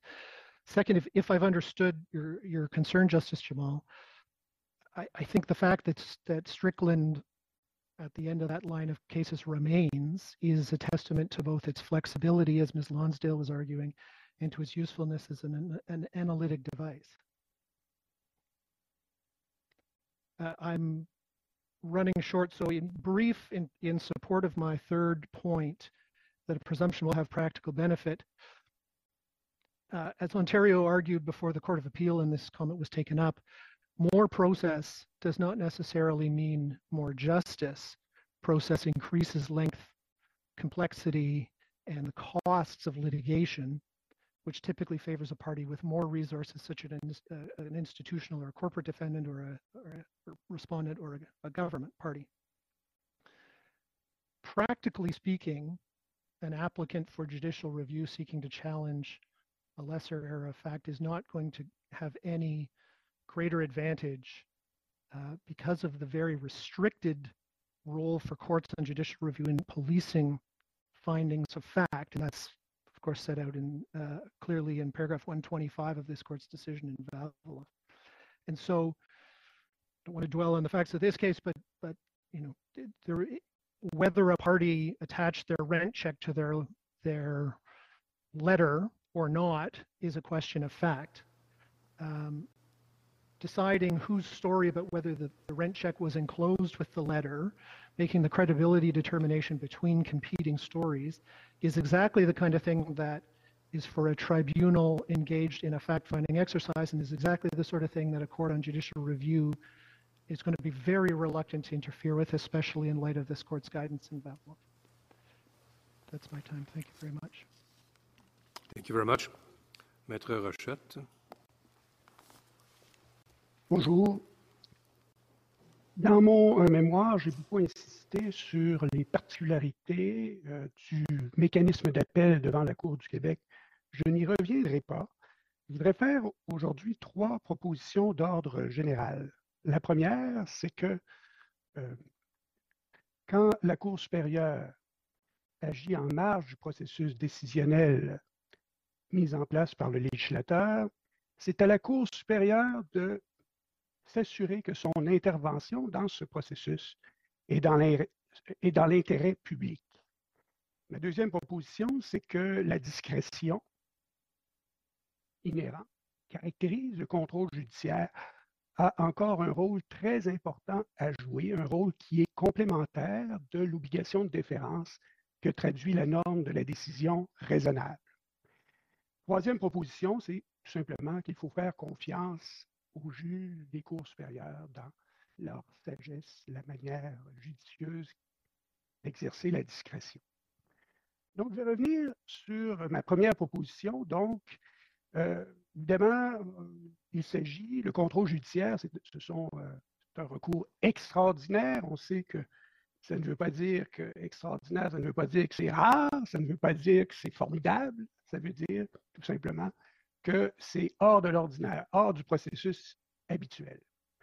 Alors, la différence fondamentale entre l'appel et le pourvoi en contrôle judiciaire, c'est que dans le cas de l'appel, le législateur se prononce lui-même sur l'intérêt public d'intervenir si l'intérêt des parties le suggère. Donc, quand le législateur se prononce sur l'existence d'un droit d'appel, ça veut dire que la Cour, qui agit au palier de l'appel, peut tenir pour acquis qu'il est dans l'intérêt public qu'elle fasse droit à la demande qui lui est faite par les parties. Donc, il suffit de tenir compte de l'intérêt des parties.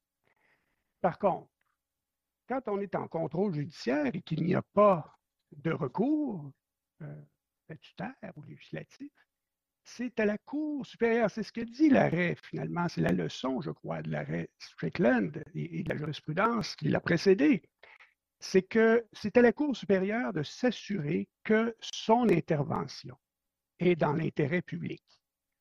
Et, par exemple, quand la Cour supérieure, quand la jurisprudence nous dit que le pourvoi en contrôle judiciaire ne devrait pas être examiné s'il est formé de façon prématurée ou tardive, c'est ça qu'il fait. C'est ça que fait la Cour supérieure. Elle se demande si la réparation est appropriée à ce stade-ci des procédures. Donc, c'est à elle, à défaut d'intention législative, c'est à elle, à la Cour, de se poser la question de l'intérêt public et de s'assurer de préserver autant que possible l'intégrité et l'efficacité du processus décisionnel mis en place par le législateur, dont l'appel fait partie. Alors, c'est ici que je crois qu'il est pertinent, l'exercice de la discrétion, de tenir compte des particularités du mécanisme d'appel. Maître Chette, on ne vous entend pas très bien. Est-ce qu'il est possible? Excusez-moi. Est-ce que ça va mieux? Est-ce que vous m'entendez bien? Bon. Voilà. Mon deuxième point, c'est que la discrétion a encore un rôle à jouer qui est très différent du pouvoir discrétionnaire, de l'obligation de déférence que traduit la norme de la décision raisonnable. Et je vais donner un exemple pour le faire comprendre. C'est un exemple extrême. C'est les décisions qui sont prises par la division des petites créances de la Cour du Québec ou d'une cour inférieure dans les autres provinces. Il est dans, j'allais dire, la réalisation des objets de la loi commande à ce qu'il n'y ait pas d'appel, mais elle commande aussi aux cours supérieures de ne pas, d'éviter d'intervenir dans le processus des petites créances. Ça ne veut pas dire que ça doit être impossible. C'est possible, mais elle doit l'éviter parce que si elle intervient, disons, pour s'assurer que la décision rendue par la division des petites créances n'est pas raisonnable, eh bien, l'objectif même de mettre en place un processus particulier pour le traitement des petites créances serait, je vais dire, contrecarré. Donc, la discrétion a encore un rôle à jouer qui est important et qui est complémentaire. Mon troisième point, c'est qu'il faut faire confiance aux juges des cours supérieures qui agissent en première instance. C'est l'objet même de la discrétion. Et il faut éviter, je crois, de formuler des critères qui sont trop contraignants ou trop directifs. Il faut laisser la marge d'appréciation la plus large possible aux juges de première instance et faire déférence à leur appréciation discrétionnaire. C'est le rôle de la Cour supérieure de première instance d'exercer ce pouvoir discrétionnaire et il faut leur faire confiance. Alors, je comprends les préoccupations qui ont été exprimées aujourd'hui, des parties plus vulnérables, plus administrés qui sont dans des situations précaires. Je pense que les cours supérieures sont capables de s'assurer que les personnes qui sont vulnérables ne sont pas victimes de déni de justice. Il faut leur faire confiance, je crois. C'est le principe même de la discrétion qui caractérise le contrôle judiciaire. Mais si on fait confiance, si on fait confiance aux juges des cours supérieures, n'est-ce pas que c'est en effet opposé à une contrainte qui dit qu'il faut que la situation soit rare?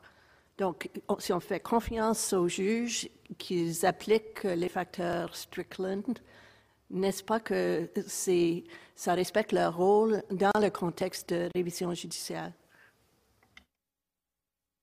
D'abord, il y a peut-être des particularités dans le cas du Québec, le mécanisme d'appel à la Cour du Québec, mais je suis assez d'accord avec vous que l'objectif n'est pas d'établir si l'intervention de la Cour supérieure sera rare ou exceptionnelle ou courante. L'important, c'est de s'assurer que le pouvoir discrétionnaire continue d'exister, qu'il s'agit d'un pilier important du système judiciaire canadien et que l'intérêt public traduit les particularités du mécanisme d'appel ne sera pas contourné systématiquement par l'exercice d'un pourvoi en contrôle judiciaire.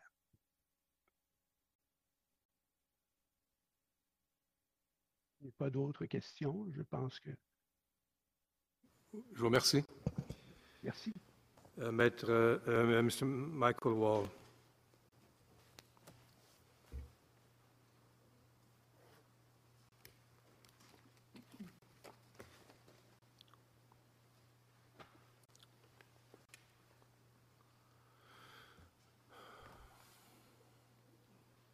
Mr. Wall, we don't hear you.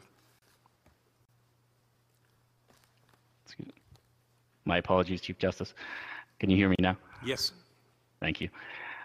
Alberta intervenes in this appeal to make three primary submissions. The first and most important is that parties subject to administrative decision-making should have a stable and predictable framework for curial review. The second is that the best way to ensure a stable and predictable framework is for this court to clarify the constitutional boundaries within which the legislature is operating when designing that framework. The third is that a statutory right of appeal on questions of law is sufficient in most circumstances to satisfy the constitutional purposes of curial review and should, absent a statutory intention to the contrary, be given effect. Over the past few decades, this court's administrative law jurisprudence, I would argue, has moved away from basing the availability of curial review on an ad hoc case-by-case search for jurisdictional error towards a more simple, principled, and generally applicable framework. In both Dunsmuir and Vaviloff, an animating purpose for the court was to simplify judicial review to move the parties away from arguing about technical legal issues like standard of review or characterization of the issues towards focusing on the merits of their disputes. Now, while Vaviloff certainly brought greater stability to the determination and application of the standard of review, it was somewhat unclear about the extent to which the legislature can limit the availability of curial review under the Constitution. Vaviloff implied, as my friend pointed out, that the legislature has some constitutional authority to limit the scope of curial review, though it could not do so entirely, but also noted that in the face of a limited statutory right of appeal, judicial review of the remaining issues remains available. Now, that ambiguity, I would suggest, has been the source of academic commentary and disputes in the case law, in particular the Federal Court of Appeal. Now, the practical result of that ambiguity is, as we've seen in this case, parties duplicating curial review by filing both statutory appeals on questions of law and judicial reviews of the same administrative decision on potentially overlapping issues of mixed fact and law. Now, even when combined into one proceeding, duplicative statutory appeals and judicial reviews are inefficient, can focus the parties on technical legal distinctions and standard of review, and as the Federal Court of Appeal recently noted in Pier 1 a couple of weeks ago, can result in arguments that are repetitive or at best repackaged. Now, the decisions below applied the adequate alternative remedy doctrine to resolve the issue of duplicative proceedings. However, Alberta suggests that using this discretionary case-by-case approach to determining the availability of judicial review undermines the court's search for stability and predictability in the availability of curial review, creates uncertainty for the parties, and still generally requires the court to hear the potentially duplicative or overlapping JR, or judicial review, to determine whether to exercise its discretion in the circumstances. The more stable and predictable approach in our submission flows from an application of administrative law first principles. This court reminded us in Oceanport that absent constitutional constraints, common law remedies and protections can be restricted or eliminated by statute. It follows that the legislature can limit and shape the availability of judicial review or curial review, except to the extent that it is constitutionally protected by sections 96 to 101 of the Constitution Act. Clarifying the extent of that constitutional protection will, in our submission, provide the foundation for a stable and predictable approach to curial review, allowing the legislature to respond with an informed institutional design choice. Now, in Crevier, this court previously held that Section 96 protects curial review only for questions of jurisdiction. However, I think since then, administrative law has moved on from concepts of jurisdiction, and that concept has largely been subsumed within the standard of review analysis, and it's now uncertain what constitutes a question of jurisdiction. Alberta's submission is that, in general, a statutory appeal limited to questions of law is sufficient to satisfy the principles underlying the constitutional guarantee of curial oversight. The purpose of that curial oversight is to preserve the role of law by ensuring that administrative decision makers act within the scope of their lawful authority. And a statutory appeal allows for some level of factual review, which I won't touch too much on, given that my colleagues have already discussed that, while ensuring that questions of law are subject to a final answer from the courts. Together, we would submit that provides sufficient oversight authority to ensure a decision maker is acting within the scope of their lawful authority. In a recent concurrence addressing whether judicial review remained available under Alberta's Workers' Compensation Act, Justice Latter of Alberta's Court of Appeal concluded that a statutory right of appeal limited to questions of law provides sufficient curial oversight to satisfy the constitutional guarantee and generally reveals a legislative intention to preclude judicial review. In doing so, Justice Slatter observed that the legislature has always enjoyed a broad authority to determine the nature and availability of judicial review, including imposing limitation periods and directing the applicable standard of review.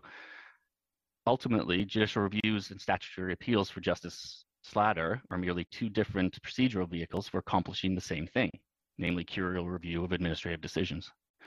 In short, Justice Slatter held that it's open to the legislature to oust questions of fact and mixed fact and law from curial review and oversight in general, and in general it doesn't defend the rule of law to leave the last word on those issues with administrative decision makers.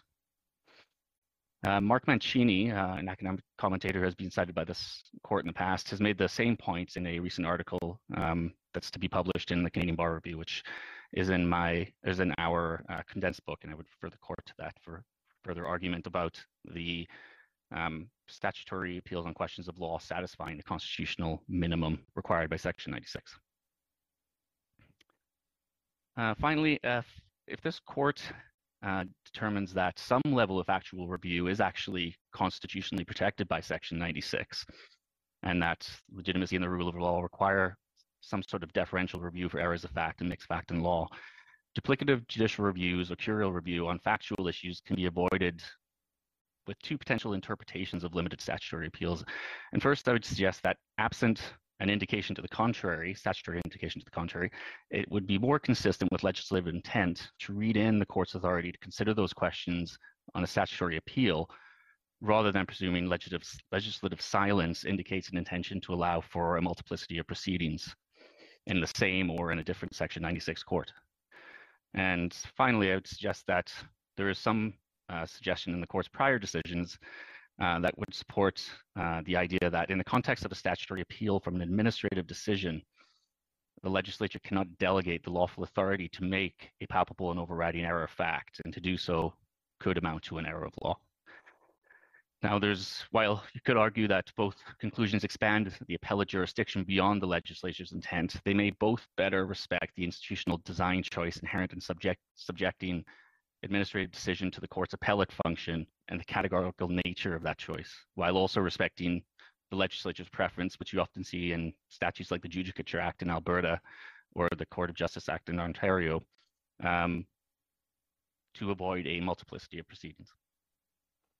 And then, absent any questions from the court, those are my submissions today. Thank you very much. Nina Bombier.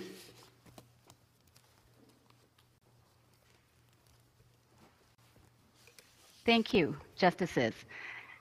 The Intervenor Insurance Bureau of Canada is a trade association representing property and casualty insurers across Canada. Its interest here in this appeal is in ensuring that a streamlined, affordable, and fair process of dispute adjudication for statutory accident benefits is preserved.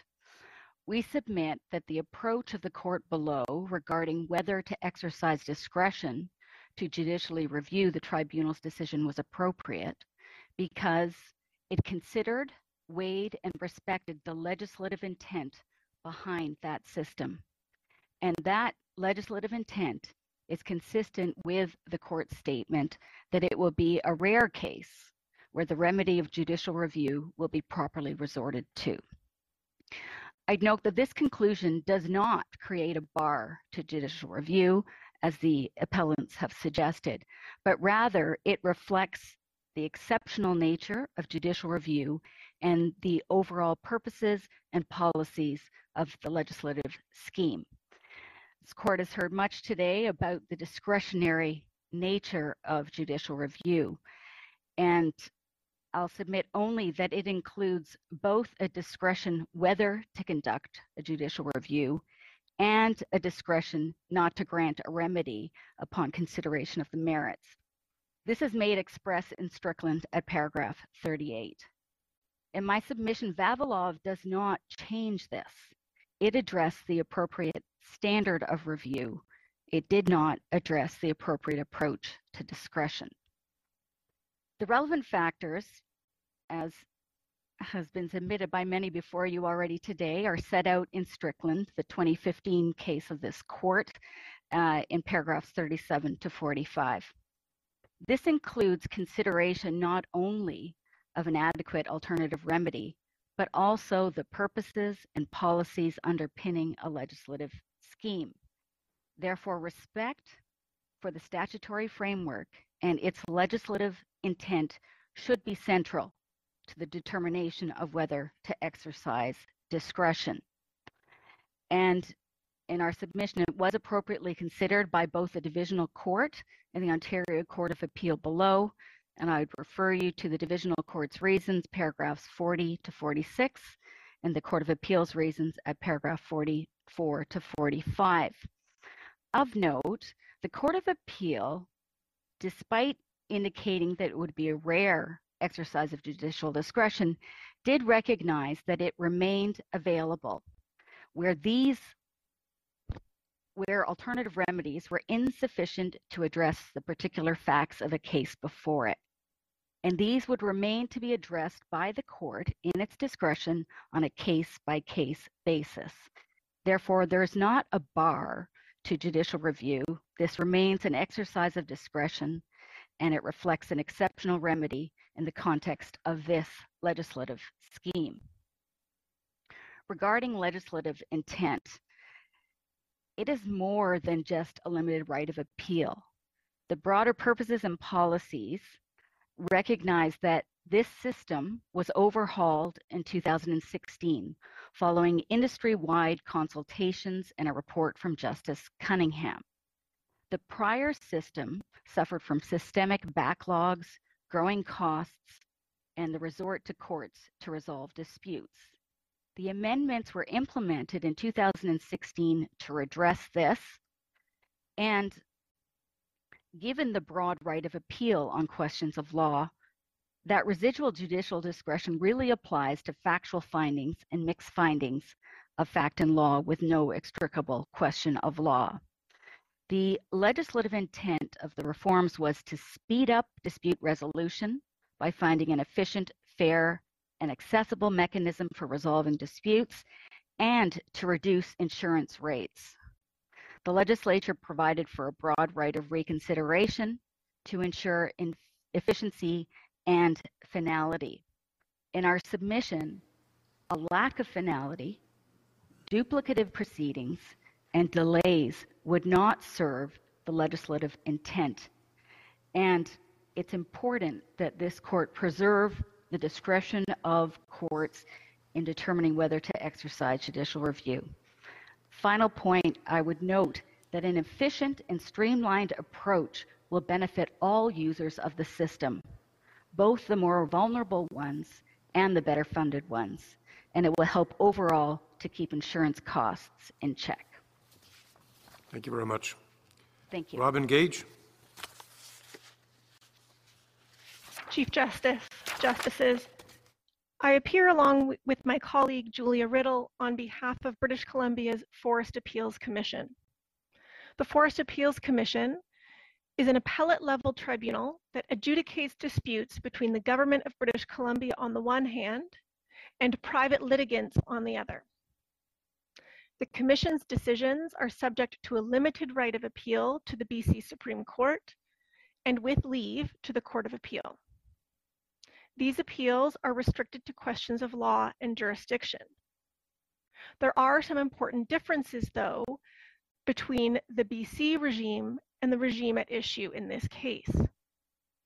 One of which is that the Forest Appeals Commission's statutory regime does not expressly, or we would say impliedly, preserve judicial review. Second, the British Columbia Judicial Review Procedure Act, unlike the Ontario Act, far from preserving judicial review, in fact, we say in Section 4 of the JRPA, expressly acknowledges the legislative ability to limit or even prohibit judicial review. Within this context, prior to the decision in Vavilov, the Forest Appeals Commission never faced a parallel duplicative process such as the one at issue here. And indeed, from our review, there's no regime in British Columbia that appears to have functioned with this parallel system of review, for at least for the same decision of an administrative tribunal. We appreciate certainly that the existence of a limited right of appeal, as said in Vavilov, does not on its own restrict availability of judicial review. But we say that the converse principle should also be rejected.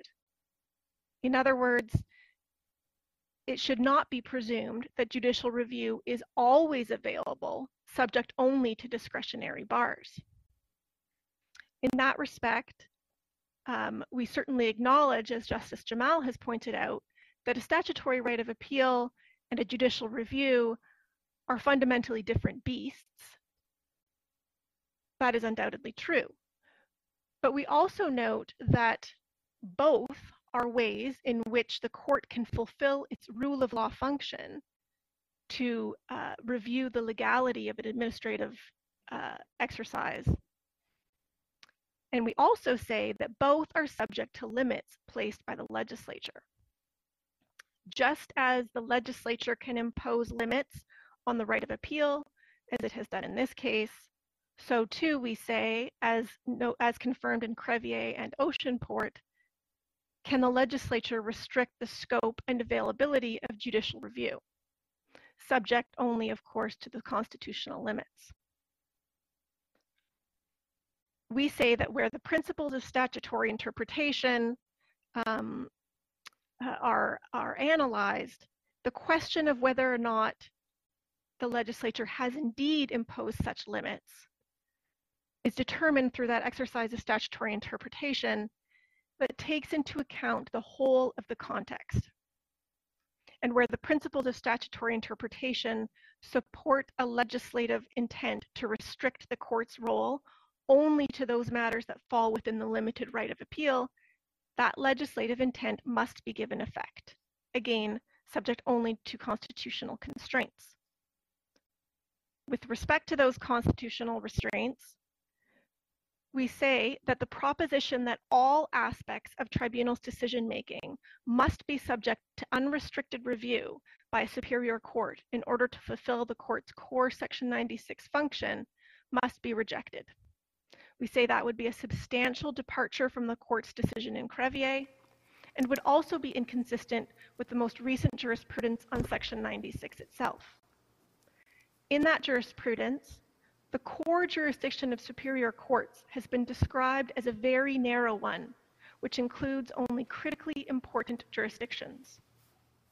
And while certainly some key aspects of the court's supervision of state administrative action may be considered part of the core, we say that doesn't mean that every aspect of administrative action, no matter how far removed from the rule of law, lies at the core. Thank you. Thank you very much. Reply?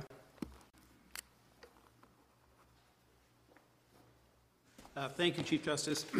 I understood my friend Ms. Lonsdale to say that she's not defending the exceptional or rare adjectives. I assume she's also not defending unusual, but simply saying that the case of, in this case, the result can be justified by the fact that the divisional court exercises discretion.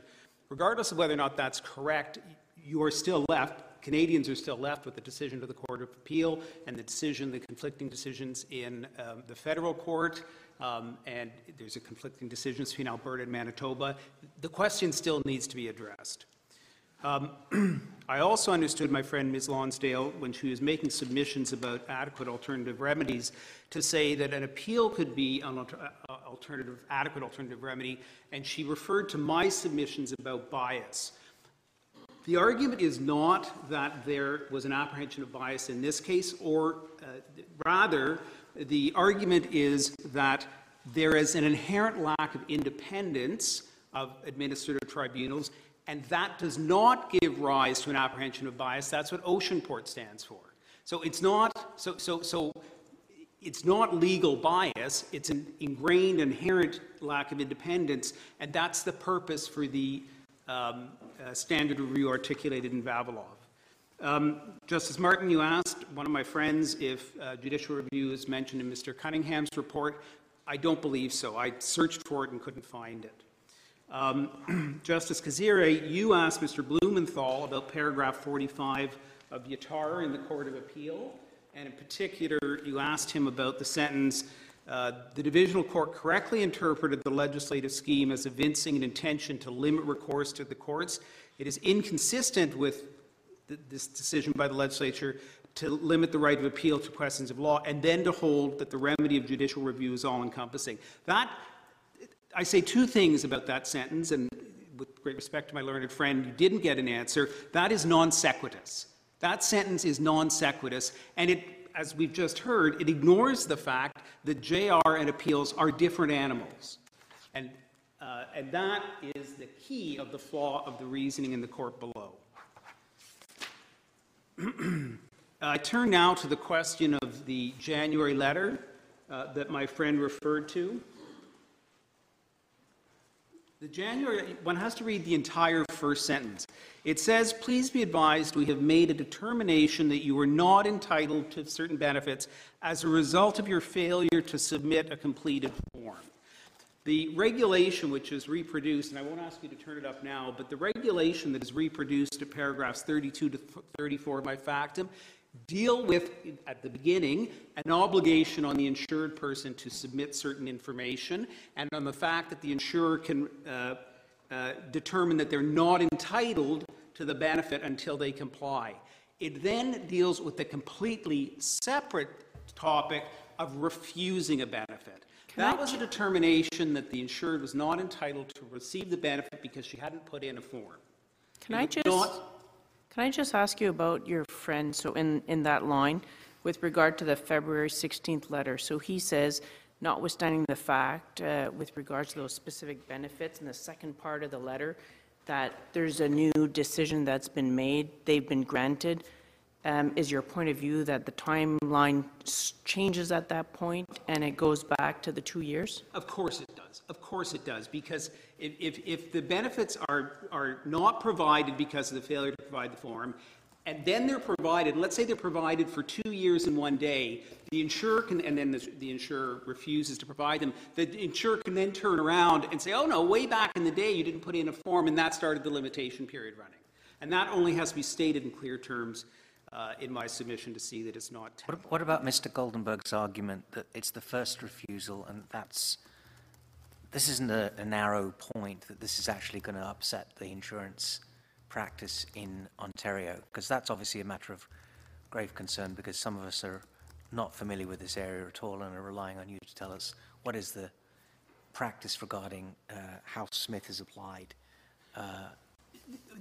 Well, I'm not sure I'm much more qualified to speak to that specifically, Justice Jamal, but it can't be that if there's a decision not to provide them temporarily while we're waiting for a form, it can't be that that starts the limitation period running if the benefits are subsequently provided for the very reason I've just given.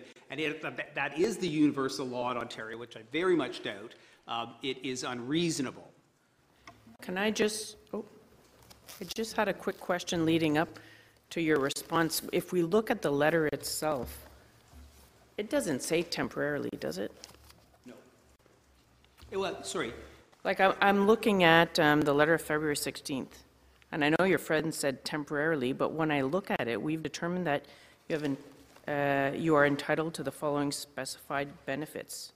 It doesn't say that it's limited, is it? The word, as far as I recall, the word temporary is not used there. But it did, as the adjudicator at first instance found, upon receiving it, the insured had an option, and she could reinstate the benefits by providing the form, which is what happened. And in your deliberations, if you look at the regulation at the end of my fact, and the one I referred to a few minutes ago, you'll see that the process tracks identically. All right, yeah, just silence. One last question to you. I just want to be clear about your position. If we accept your submissions about the January letter, then I understand your position is the entire decision is unreasonable. If we do not, but we are persuaded by your submission that the income replacement benefit was started and there was no subsequent denial, would that just impact the decision regarding the IRB? So I'm looking at what is your position with respect to remedy? That the presumptive remedy on a JR, and I'm sorry, I've forgotten the authority for this, is that it's remitted for a rehearing as opposed to being determined by the appellate court. And that's what you're seeking then? Yes, Justice Karakatsanis. Thank you. Thank you. Thank you very much. The court will take the case under advisement. Thank counsel for your submissions.